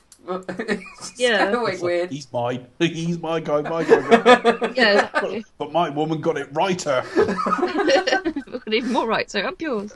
Yes. Yeah, but but I do love Gogo in this because he's just thrilled as like oh, Alliance, isn't that great? I'm wonderful. It's like he just seems to be really really happy for some strange reason. Yeah, a new era of, because I don't know if that's just how he speaks, but Yeah, he's be talking with gritted teeth. A new era of Anglo-Soviet cooperation, and it's just like, oh god, very weird way of speaking. But no, it's very cool. I think Yeah. then I like how it's the first time like you hear M's name, so he was like, oh, after you, Alexi, no, after you, Miles, So I think Yeah. that's quite cool. So yeah. little fun tidbit there for you. Okay, so after the scene, where to next? Well, we go to where do we go? Is it? Is it the train next? Bond on a train. Oh yeah, Bond on a train, and then we have a fight with Jaws. This is like kind of where the romance starts building in this. Naturally. Kind of like the I didn't spectre think bit. Bond and Jaws were going to go all the way though. No. Yeah. I mean, even heavy petting's quite dangerous. Yeah. Hopefully he won't be a nibbler. And also, he's forgotten his grooming suitcase. He has. We don't he's see that nibbler this guy. time. Yeah, and Triple X is like taken out pretty much instantly. Again, which makes you start like her character's kind of just redundant in the fact that, well, as abilities as an agent, she isn't really that effective Well, anymore in the film. there's another tonal shift here a little bit because we've had him drop a breeze block or whatever it was on his foot and like, oh, what a comedic guy. He's properly knocks Anya about here, Jules, a bit. Well, he's a big. She's on the bed and he's punching her and slapping her. I don't really like it. It's quite brief, but for such a highly rated film, it is really confused in what it's trying to be. I don't remember. I just remember her just getting knocked out like bang like that. No, he's got her on the bed and he's slapping her. It's not very nice. Yeah, and then And Bond bizarrely, I don't know if it's the way it's shot, Mm. but I didn't notice it for years either. And I've noticed it in recent viewings, and it's like, I don't like this at all. I mean, I don't mind it because he's the villain, and it's what he would probably be doing anyway. But I see what you mean. But anyway, Bond comes in and saves the day. Yeah, just as he's about to bite her. I mean, if he actually moved towards her neck in anything like a normal speed, she'd have been dead. But he decided to, do it very slowly. Yeah, Yeah, like very all villains do. And I thought this fight was crap. Yeah, it's not the best train fight, really, is it? Sadly, when I did the Twitter poll, I forgot to include Teehee, which may have been better. Well, So- actually, I've always thought this was really good. And Bond on a train and all the rest of it. We've talked about it in previous episodes, but it's basically Bond being throttled with his bug eyes overacting, Going, oof. and then then he just And his small cut wound. Yes, tiny, isn't it? You're bleeding. Just like a little red mark on his shirt and his It's a shoulder. flesh wound. Oh yeah. It's only well, yeah. It's yeah. Your arm's off. Yeah. No, it isn't. So yeah, so he fights off Jaws using a lamp. Yeah, Yeah, with a lamp. Oh god. with a lamp. Doesn't he do that again in Moonraker? I'm not sure. It's just how many references to his fucking teeth. Do you know what I mean? Yeah, it's terrifying. Well, it's his main feature. Did they just do a fucking quick Colgate ad while they were there?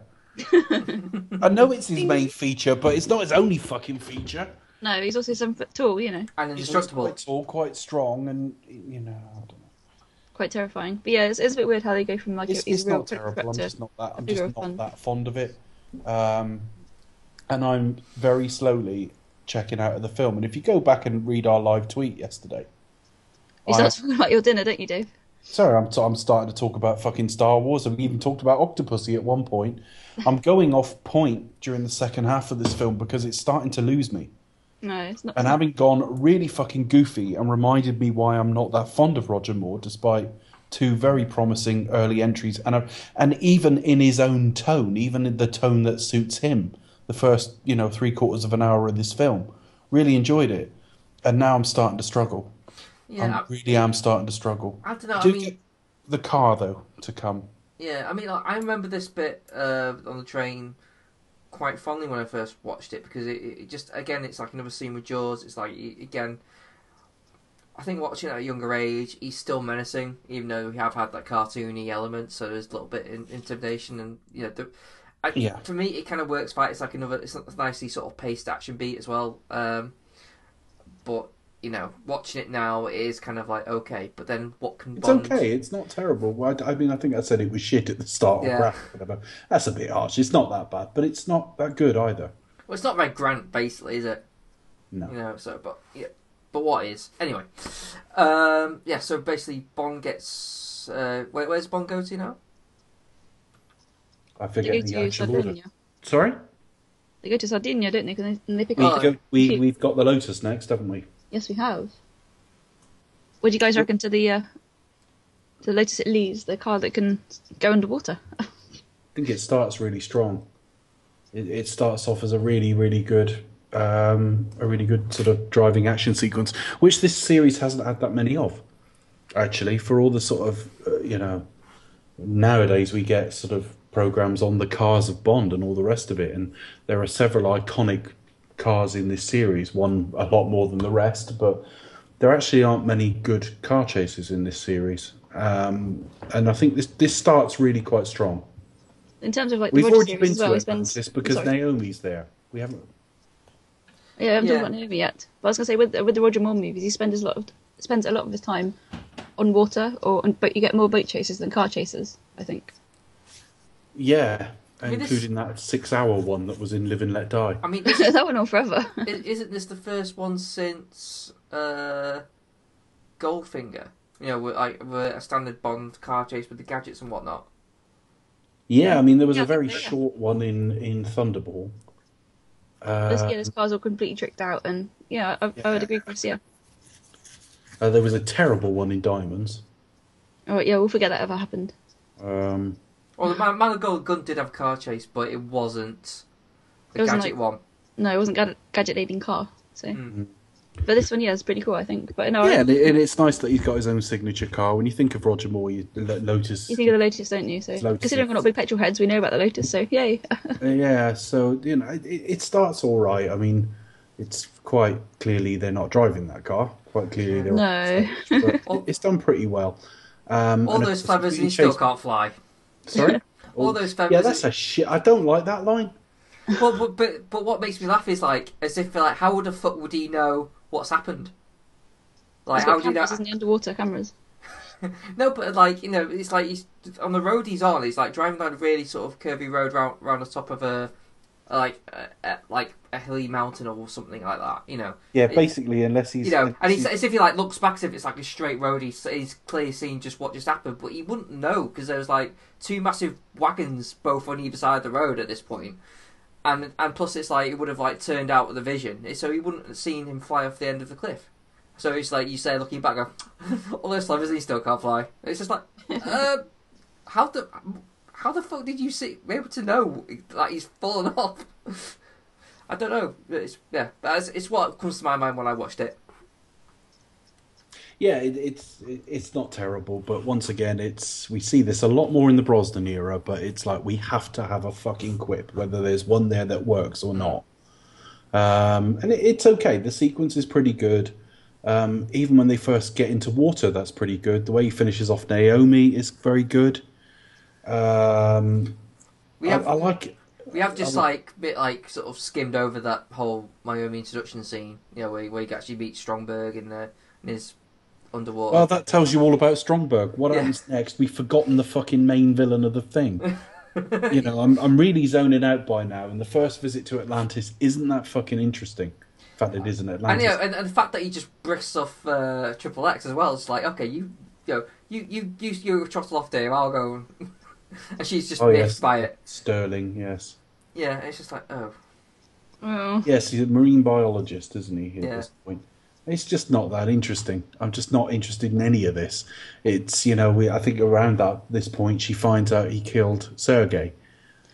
Yeah, I think that scene really is problematic for me. I think they could have brought that forward a lot more, because that's a lot of where the tension comes from. Because we're told right at the very start that he killed Sergei, and then there's that tension between them, and you think, oh yeah, it's all going to come out now, but it happens too late, much too late in the film, to have any real impact.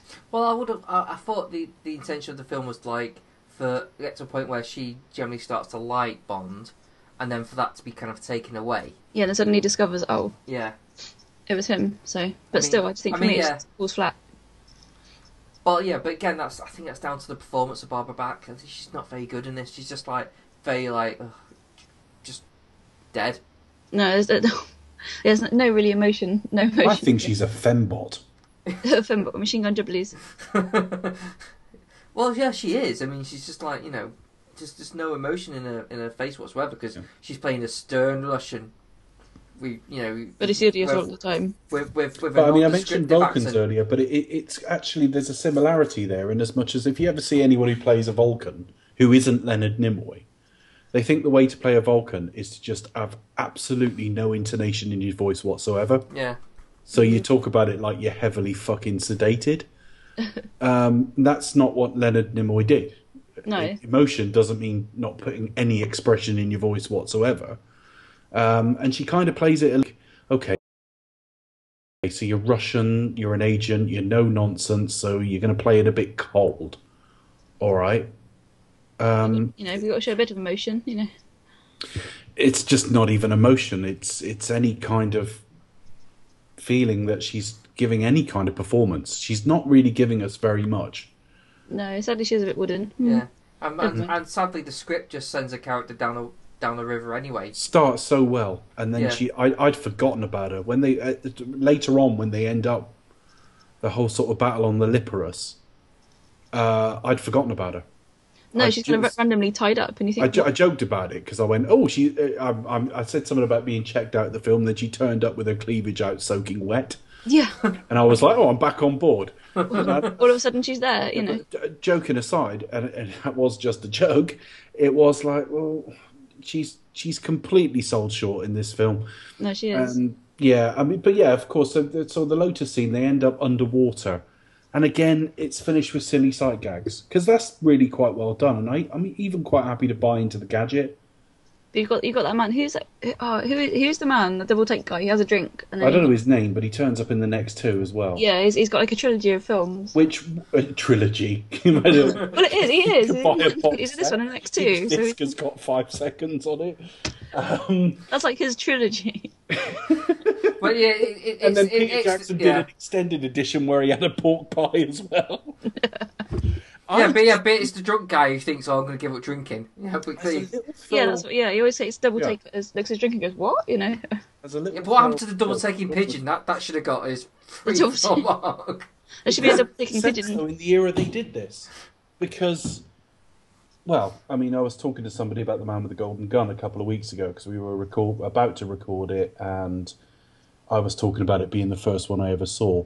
And it was Brian Weir, and he said to me, I remember when it was first shown, and I think he said it was Christmas Day 1980.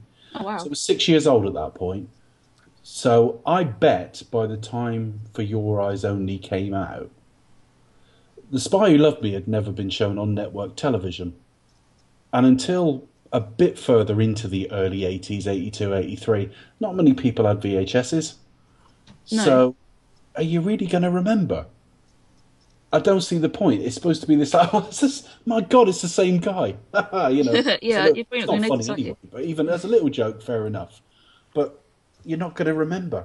And it's really weirdly shot when you get For Your Eyes Only, because he kind of leaps up to get himself into shot.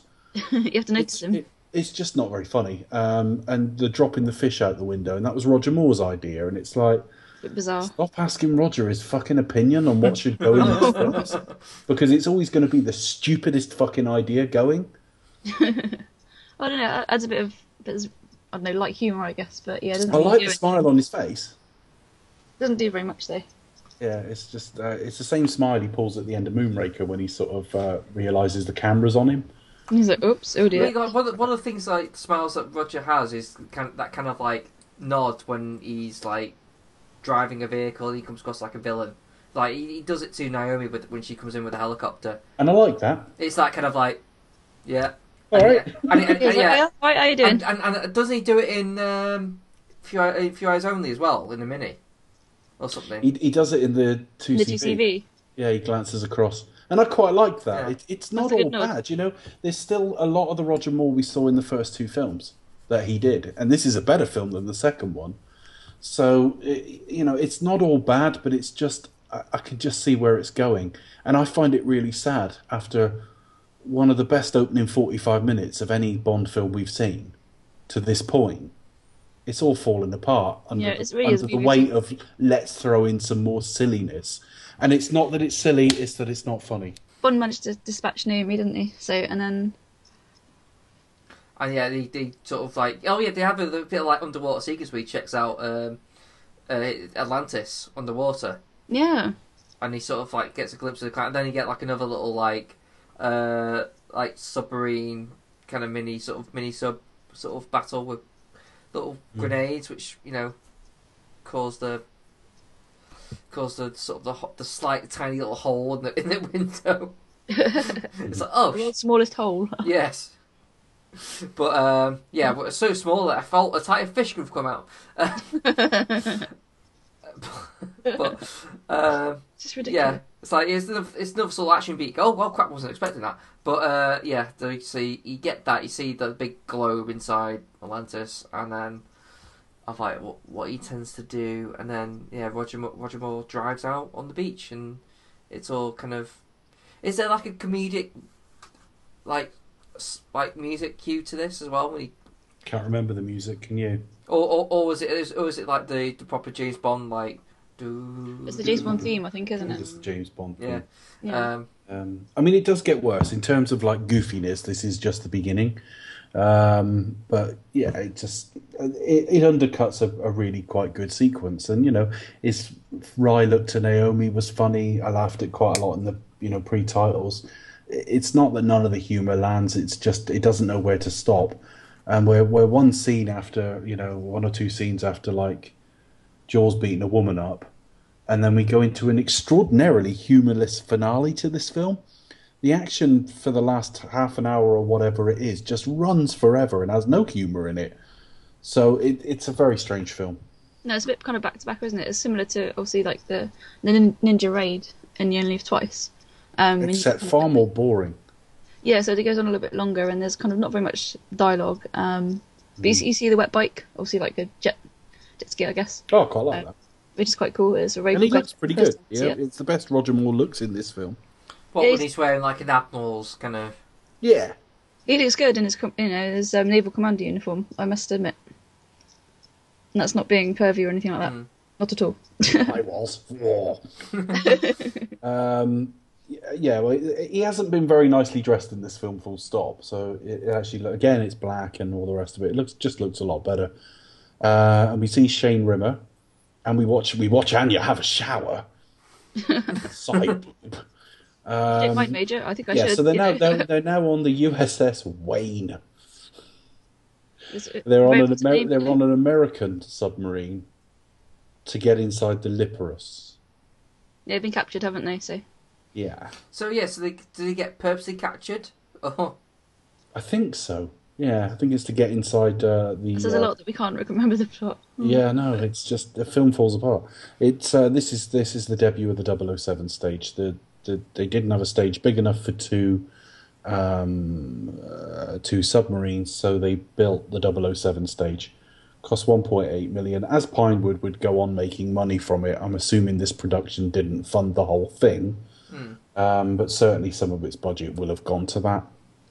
It's a huge set. It's quite an impressive set.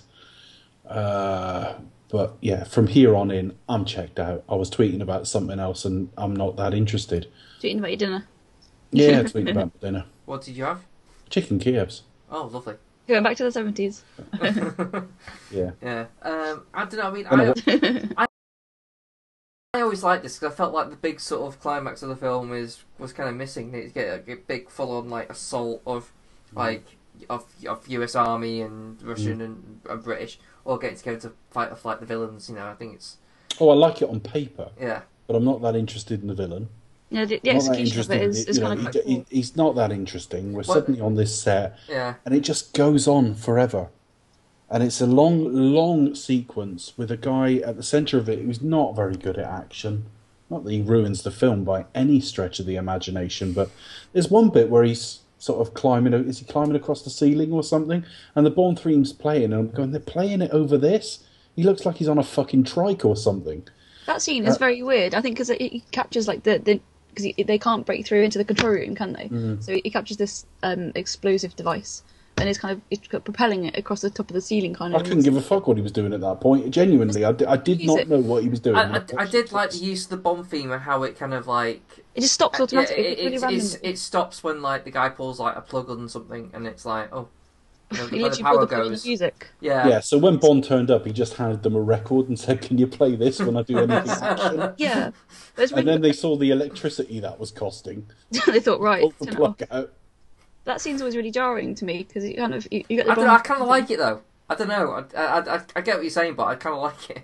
Yeah, I like it as well, but it always makes me think, oh, it takes me out of it at the moment because it literally starts halfway through. It's like oh, and then it ends. I mean, I like the set. Okay. I like the funny. I prefer the sort of cast to like the Spy Who Loved. Not the Spy Who Loved Me. The You Only Live Twice.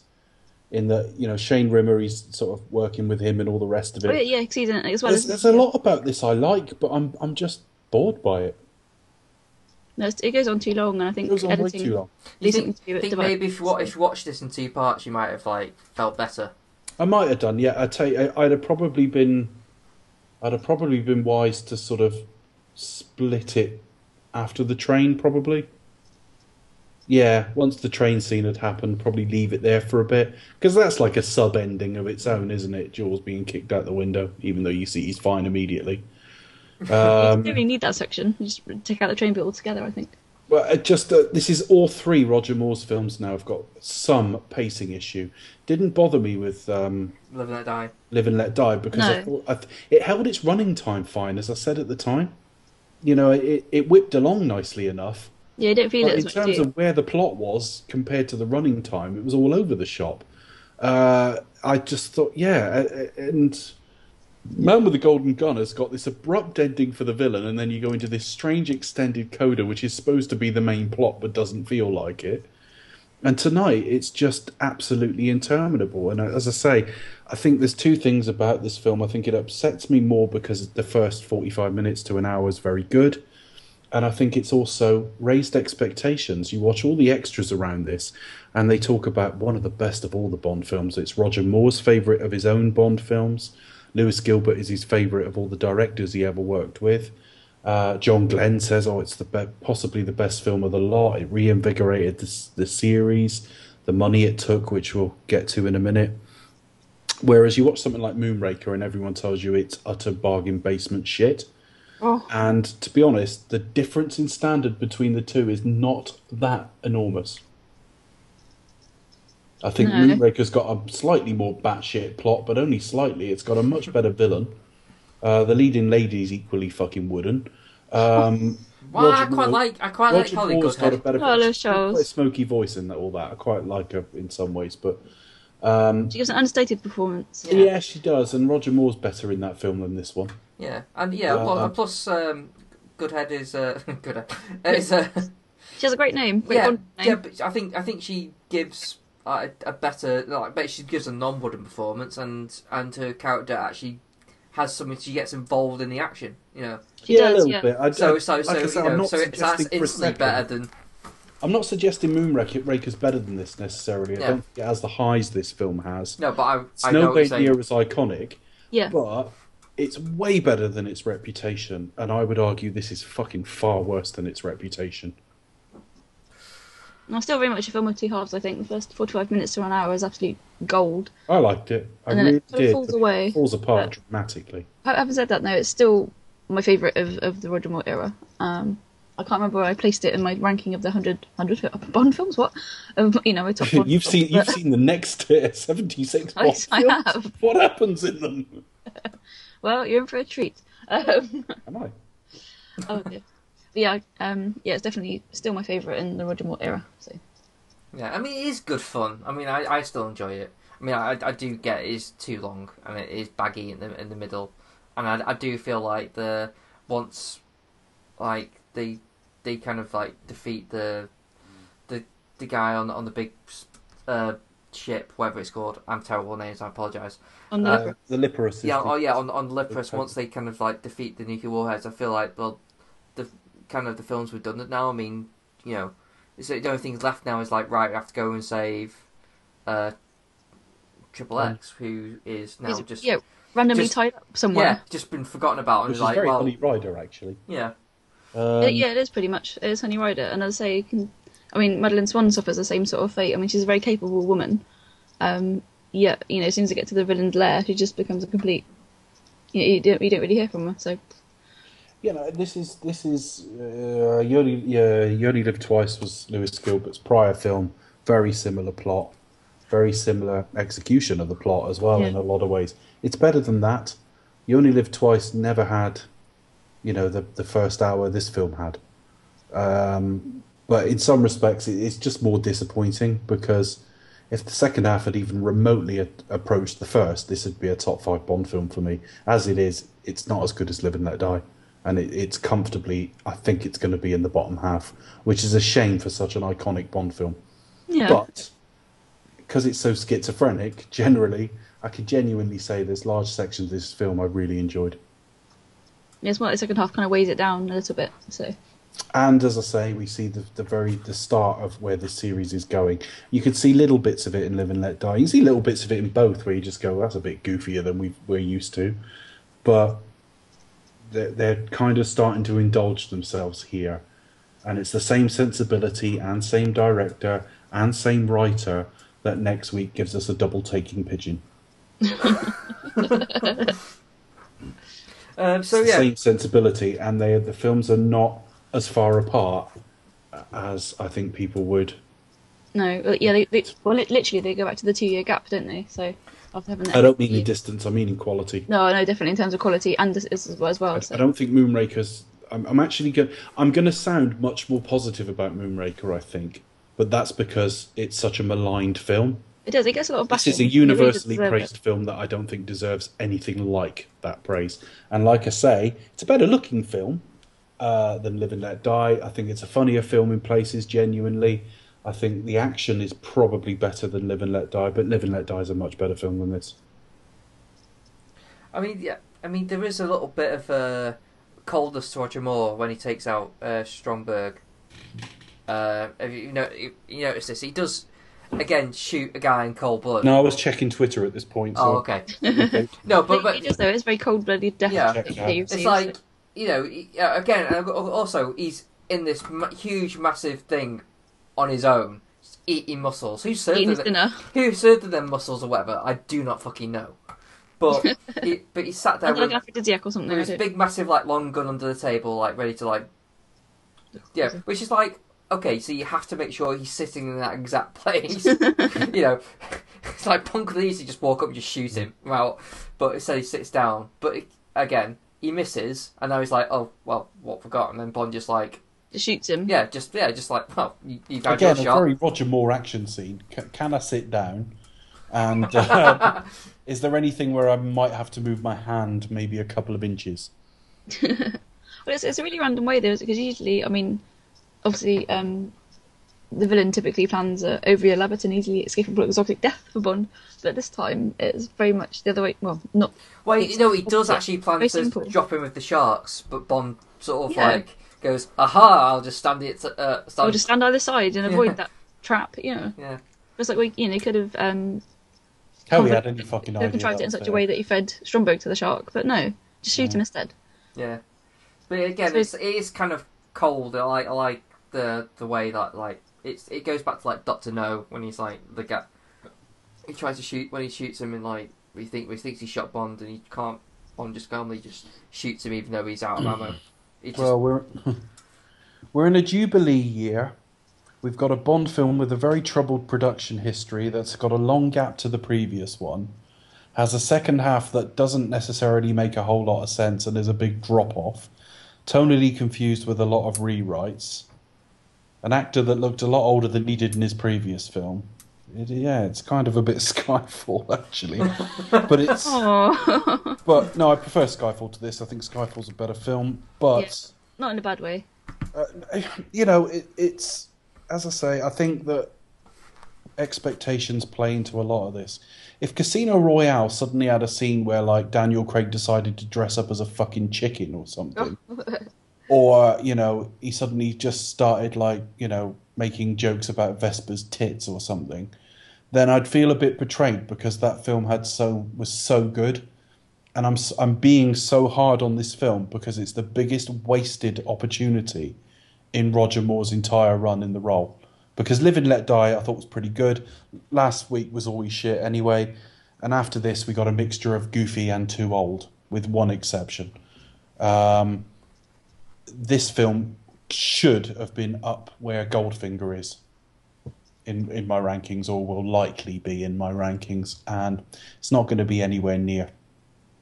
And that's a real shame. But I'm still quite positive about this whole era. I'm jarred by the goofiness tonight because it kind of interrupts a film that already had its tongue in its cheek but was working.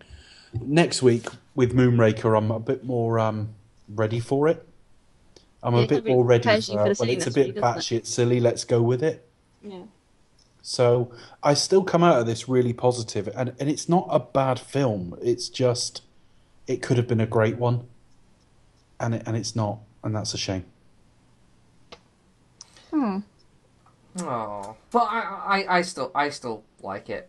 I mean, my heart's always going to be with the harder edge Bonds, and I think the main reason for this, because I did used to love this when I was a kid. I think there's an element of the fact that it's just been overplayed too much for me anyway. So I think you kind of watched it, got used to it, so you don't get the same buzz from it as I would. No, there is that, but Yeah, I'd have to agree there, Chris. I think it's kind of been worn down over the years, and you think, but haven't. But this film is proof you can do a lighter Bond, though. Yeah. I mean that first sort of bit of the portion of the film we're talking about is funny. It's kind of light. It's as I say, a Union Jack, parachute. Really, Yeah, that's silly, but it's good silly. I was really enjoying this for a period of time, and this idea that I would just want a Dalton or a Craig or something like that. No, I think I'd made peace with it, but they never got the tone right with Roger. They either indulged him too much or too little.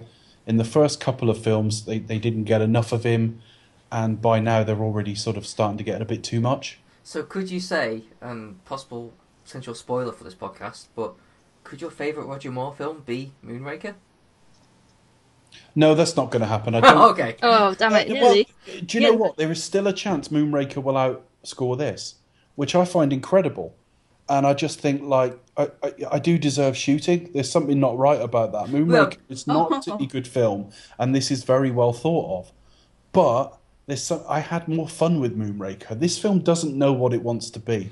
It's all over the shop in tone. I mean, there is an element of Moonraker that the fact that the sillier elements kind of fall in place because the whole film is just silly in They itself. don't jar you. Yeah. You know, it's like we talk about Skyfall, and, you know, I said about the scene on the train with the, you know, he's in a hurry to get home. That line jars because it's so tonally at odds with the rest of the film. And this film isn't quite as jarring because this film is lighter. But yeah, it just throws away a lot of. I thought I was going to be really positive about this. The last two occasions I watched it, I got to that point in the film where I was thinking, this is great. I'm really seeing what it is about Roger Moore now. I'm enjoying this, you know. And then a broken down van sort of drives across the desert to circus music, and you think, no, this isn't for me. It's not funny. Ridiculous. Yeah. Oh well. So we get the last bit. You know, Jaws comes back again. For no reason. For no reason, because like Bond could easily turn around. Oh, by the way, Stromberg's dead. So you may as. I don't know why you're even bothering now. Yeah, well, as he turns back up next week, we know he's for hire. Yeah, but He has two different employers, doesn't he? I think that's my favourite scene in the entire part of it. Or he's trying to flap his arms or something. No. I mean, I can spoil it now, but I don't know. What, the phone call about it? Yes. It's like literally Drax. Who's giving him a reference? Bond kills his employer every fucking It's time like- out. It's like What? I just love the idea that there's a supervillain henchman agency. It's just like Office Angels. it's like, oh, he's available. Oh, wow. Villainousangels.com or something like that. Yeah. I just But anyway, He might be a bit delayed at airport security, but he'll be with you very shortly. I think the whole reason he shows up at the end is to show that he can, you know, take a bite out of a shark. And also that he's kind of indestructible. Yeah. And he does become a very cult figure off the back of this, and a lot of kids wrote to Eon. And So you're kids scared. parents saying, you know, why can't he be a goodie? And of course, that leads directly into the way Moonraker's written. Yeah, I mean, we'll have more to say on Moonraker obviously next week. But yeah, they're not dissimilar films in a lot of ways, right down to the plot, obviously casting, look, everything. They're very similar films in a lot of ways. can I tell you my least favourite part of Spy Who Loved Me? Go on then. It's the very, very end. Very, very, very, very end. It's not just like. What do you mean James Bond will return in Lois Chops? No, it's oh god. No. It's like it's not the whole keeping the British hand up, sir. It's not that bit. What about that? It's the way it kind of goes into this whole like Nobody does. I'm a sailor version of nobody does it better. Nobody does it better. I'm picturing it sung by the people, by all the celebrities that appeared in that Morecambe and Wise sketch. Oh yeah. I just think, oh my god, really? That's just like this is in a Bond film, really? So cheesy. It's as I say, I've been a lot harder on it than I feel in a lot of ways. It's actually, in a strange kind of way, a backhanded compliment to the film. It set the bar very high and then fell right under it. There's a good film in here, and I think I get why people really like it. I think I really do, and even now, after everything I've said, three films down, Roger Moore is still better than I gave him credit for. Would it have been better if it was Blofeld, not Carlsberg Export? Well, I don't know, because most of the Blofelds were crap, let's be fair. Yeah, but as a character, if it were Might have made more sense, because only in as much as nobody... repeating there's no the same setup. plan again. Stromberg, No. he wants Atlantis, or does he? Okay. Yeah, it's You know, got whereas something must Blofeld, be, isn't we've it? already established, he's just a mischief maker. Just out to cause havoc. And he's already repeating the same plan again, but just a bit differently. Just underwater. Yeah. Under the But then sea. we get it again next week. Under the But, sea. Yeah, in I watched space next Moonraker week. a few weeks ago, and they're both handsome films. They both look very good. I mean, Lewis Gilbert does have a better eye than Guy Hamilton, I would say, in general. I'd say the films are better looking. Yeah, they're more consistent. They are, definitely. Absolutely, they're all okay. But, even Moonraker, it won't score massively high, but they're all okay. It's more kind of like tonally, it knows what it wants to be. You've got the serious moments and you've got the comedic moments. It's not kind of all scatterbrained and all over the place like Spiders. Yeah, I'm going to give a better review to a worse film, if that makes any Yeah, that sense. makes sense, And yeah. it's not that I think it's better, it's that film knows what it wants to be, and I put it on in full knowledge it's batshit crazy. Sure. And there'll be things I pick on in it, because there's bits in it you just think, well, that's not funny either. But there's some surprisingly good bits in it. And Roger Moore, from memory, is better in Moonraker than he is here. He goes through a lot more, doesn't he, as well? I mean, without discussing all the, He's in better shape as well. He just looks better.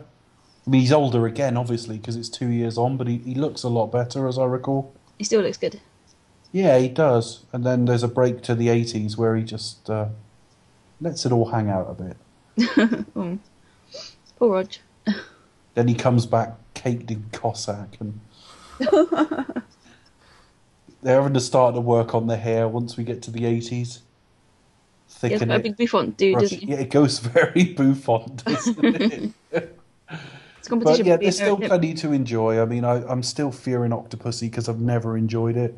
I But love Octopussy. Moonraker's enjoyable enough. For Your Eyes Only, I think, is terrific. And A View to a Kill's got a certain nostalgia to it for me. Octopussy's another film that kind of gets a bad rap, and I don't know That's why. because it's shit. There are quite a few people who would Glad I disagree could clear that up for you.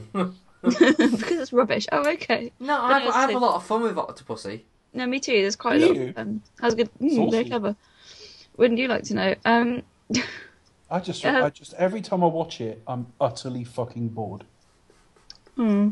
I quite like the Well, property maybe on of this the- watch you'll enjoy it more. Yeah, and Yeah, I'll you go will. in with a very, very open mind. And the funny thing And is, bear that- in mind, the film you watched directly before it will be Never Say Never Again. So, That's true. No, they were released the other way round. oh, was it? Oh, okay. Never Say Never Again. Oh God, it goes Octopussy. Never Say Never Again. A View to a Kill. Even worse. Pause. A View to a Kill. Commentary. Oh God, that's going to be a hard few weeks. 'cause Cringe. it Oh my is- god. Cringe. The thing is, like as I say, that there's not a lot. It's back into Diamonds Are Forever territory where I not only don't enjoy the film, I'm bored by it as well. And as I recall with Octopussy, I like the Property of a Lady bit. The sort of whole auction scene. I actually quite like him defusing the bomb, and I just remember checking out of it every time. I cannot tell you now what happens in Octopussy, and I've seen it multiple times. And the reason being, I'm bored. Oh, well, hopefully. we I'll can change really your try opinion. this time, though. I'll watch all the special features and the commentaries, and it cuts both ways because I really enjoyed Live and Let Die, and even The Man with the Golden Gun, which I think was really poor. I preferred Roger in it. I liked Roger Moore in it more than I ever had before. But the flip side of keeping an open mind is you come into a film like The Spy Who Loved Me that I always thought I kind of liked, And then you realise, actually. and I've actually been really hard on it tonight. So it'll cut both ways, and maybe Octopussy will rise in my expectations. It's the only that and Never Say. Rise like Roger's eyebrow. Yes. Well, not Many that other things. artistically and full of talent, but those are the sort of two back to back that I worry about. Octopussy and Never Say Never Again, because they're both quite drab, and I just don't really like either of them.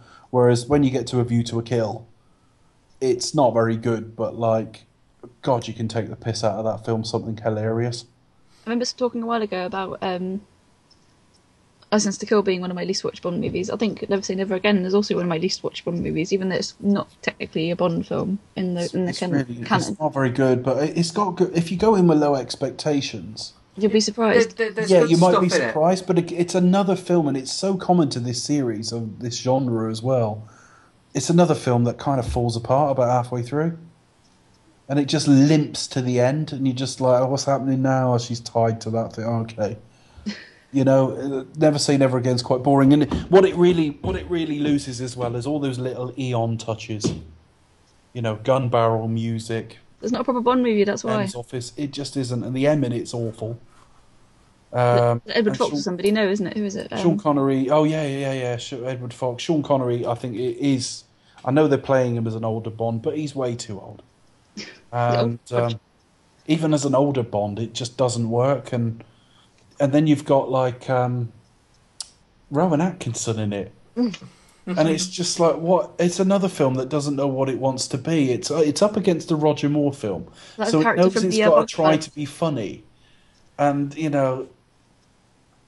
it's a bit like watching Star Trek try to be funny. They can't fucking do it, so don't bother. But it kind of tries to kind of like do a meta kind of, let's get back to how the good old days is like. Well, now I'm glad you're back. Now I hope we got some gratuitous sex and violence. So there's nothing gratuitous or so violent about it at all. No, and again, it's all like he's driving the Bentley, which is a nice little nod to the books, but it's it's Bond trying to argue his own existence again, something I've complained about in the newer films. But yeah, we will try all these things with an open mind. I'm genuinely sorry if you're listening to this. I would imagine, statistically, because it's a very popular film, and it is the highest rated of Roger Moore's films on Rotten Tomatoes. But again, it's more. I think this It's more classic Roger, though, isn't it? Really, it's like The Spy Who Loved Me is a very, very popular film, though, and Yeah. I know this will have pissed off a lot of people tonight because it's horrible listening to people rag on something you love. And I'm genuinely sorry, but I really, really tried with it, and I think it's got greatness within it. It's just bogged down by a director that needs to be reined in a bit, a leading man that needs to be reined in a bit, and hit the gym a bit more, and a leading lady who really can't fucking act. Oh. But it does play like Roger Moore's greatest hits for the most part. Oh, it's a very Roger Moore film. If you really like Roger Moore, Yeah, you've got to like this, I would have thought. yeah. Whereas I don't, so I tend to like the films that are a bit less him, where it's still him, but he's got that deep voice and he's got quite a physical, a commanding sort of physical presence on the screen. So I don't dislike Roger Moore per se. I just dislike when they try to do certain types of action with him he can't do, and when they just indulge in this making everything a fucking joke, and 90% of them just aren't even remotely funny. Live and Let Die doesn't have as much of that, and I like it. For Your Eyes Only doesn't have as much of that, and I like it. On the other hand, Moonraker's not so bad, and it absolutely, completely embraces it. No, it's a little bit too silly, I think. Oh, I don't think it's a very good film at all, but at least I know from scene to scene what I'm watching. Yeah, exactly. Unlike this one. Oh. But yeah, I know it's very popular, and I can see why. It's got iconic score and parts of the score are iconic, an iconic car. It's a very beautiful film. Triple X is a good character in idea and look, less so in execution. The whole Atlantis set is kind of, and the Nippera sets are both fairly iconic. They're quite epic, aren't they? Ruined by the fact that the Ice Palace in Die Another Day is the shape of Atlantis. That's a nod. Yeah, that kind of gives it... undercuts it slightly. It's just like, I'm looking at that and I just think of Die Another Day. Ooh. And this is better than Die Another Day, folks, I promise. Definitely. Anything's better than Die Another Day. Even Never Say Never Again. Jesus. No, I'm not sure about that. That's the absolute worst. Oh, dear. Can you imagine if they tried using CG with like 1980s graphics? Like suddenly Sean Connery went to kite surf a tsunami and it looked like horoscope skiing. Oh. But then they have that, and Never Say Never Again, they have the CGI computer game thing, don't they? And I it's love that. I think that was really good. horribly dated. Yes, it is. It's hardly Baccarat, is it? No. Pat the joystick. Infinitely more exciting.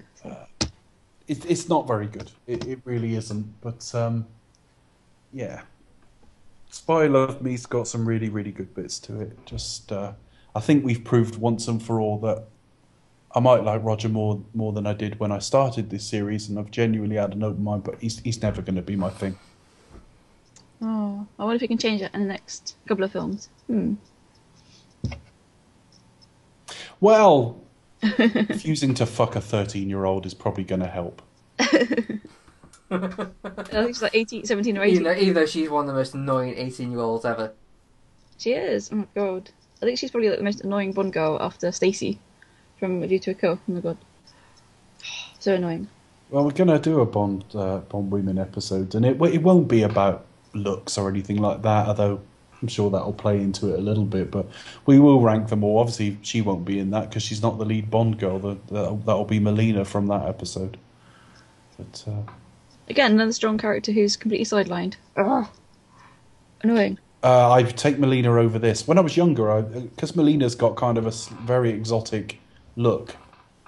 It's not the warmest of looks.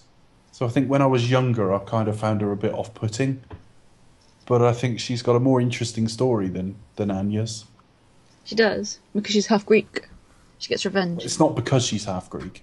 No, but She's the got storyline in general big story. is... Yes. Yeah, but 'cause she she's actually gets like an actual character arc. She does, yeah. She gets Yeah. a believable arc at that as well. So, Yeah.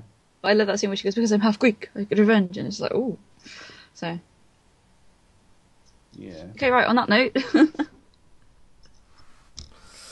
Oh, okay, so let's wrap up then. Becca, what's coming next? Moonraker? Yeah, let's do that one, shall we? Let's take a trip to the stars. Ah, yes. So yeah, because at the end of The Spy Love Me, it says James Bond will return in Pure Eyes Only. But because of Star Wars came along, they thought, right, okay, let's do a film that copies Star Wars and jumps on that bandwagon. Yeah. Moonraker, bring Moonraker forward. Moonraker, the book, has absolutely nothing to do with space. No, it's a bit different, isn't it? The same as Spy Love Me, the book is completely different as well. It's about gangsters and Bond doesn't show up Spy till about Love Me, halfway they weren't through. allowed to use they weren't allowed to use anything other than the title. It was a sort of No, part this of is the it. original Fleming deal, but they were gonna. Yeah, it's gonna get interesting next week for a lot of reasons. Everyone trying to ape Star Wars and throwing so much money at it. We'll return to that when we get to Star Trek: The Motion Picture as well. When you look at the budget for Star Wars, and then go and look at the budget on the next Bond film and the Star Trek film that come out the same year, it's mind-boggling. But we'll get to that next week. We'll come to that when we come to it, definitely. So where can we all be found on the Twitters and Fastworks, Twitters and Facebook and all the rest of it, social medias? Well, you can find this podcast, which you probably already have, at cinematronics.co.uk. God, I don't even know our website. Don't go to cinematronics.com. I did that once. It's not the same thing. No, it's a bit different. Yeah, no, it's not. Way more Damn. interesting, but you know. Thanks. Oh, that's very nice. I'm kidding. Go on. I can't even remember what it was now, but I did go to the. Yeah, I one. think it was some nonsense last time I checked. Anyway, yeah, just down the .com one. That's like, yeah, and you find me at Cinematronics on Twitter, and yeah, Becca. You can find me at RV Movies. I don't really have a Facebook, but you can find us on Twitter at Expected to Talk, on Facebook at Expected to Talk, and thanks to Dave, we now have a YouTube channel, don't we, Dave? Yeah, we do. The YouTube channel is just search for Do You Expect Us to Talk. I'm not very experienced with these things. I don't know how to. I've searched for that channel. It's not that necessarily that easy to find, but yeah, our channel is called Do You Expect Us to Talk.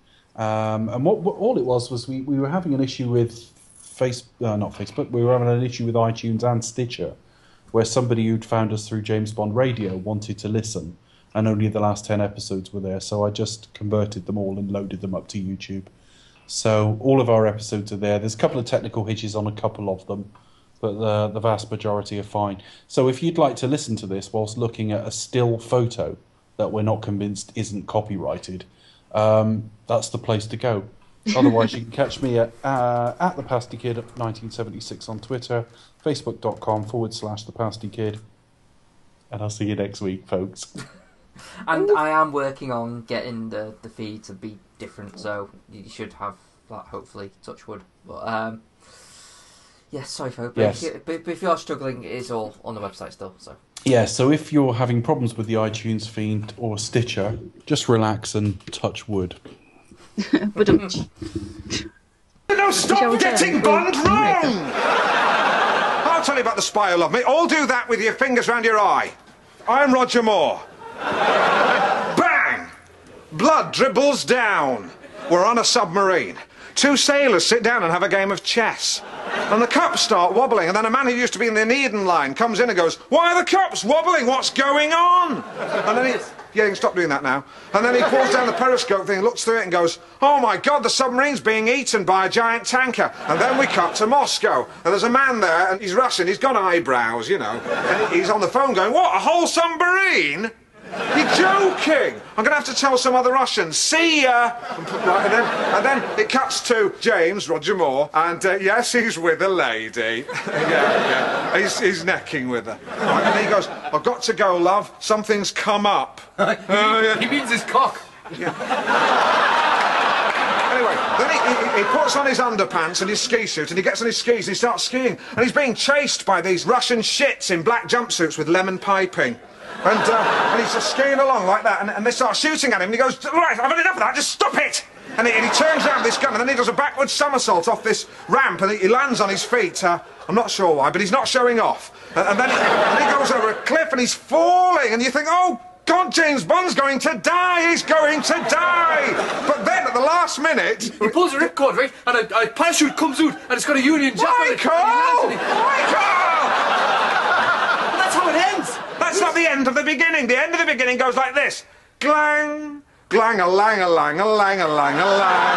Glang-a-lang-lang-a-lang-a-lang. Nobody does it better. And I'm a naked woman in silhouette with a gun, spinning round. Makes me feel sad for the rest. Nobody does it. Oh, bit of nipple. Quite as good as you. Baby, you're the best. And now a really big bounce right over, and I land on my feet. I wasn't looking, and somehow you found me. Oh, bit of bush. I tried to hide from your love life. And a woman swinging on a Luger, a giant Luger. Ooh, look at that. Like heaven above me. And now another naked woman walking along the top of a gun, completely Billy Bollocks. Inspire you, love me. Just keeping all my secrets safe tonight. And then one more big swing from a woman. Legs go right apart. Oh, what was that? Too late. Nobody does it half as good as you. Baby, you're the best. Yes! Brilliant! Yeah, so, do you want to hear some more?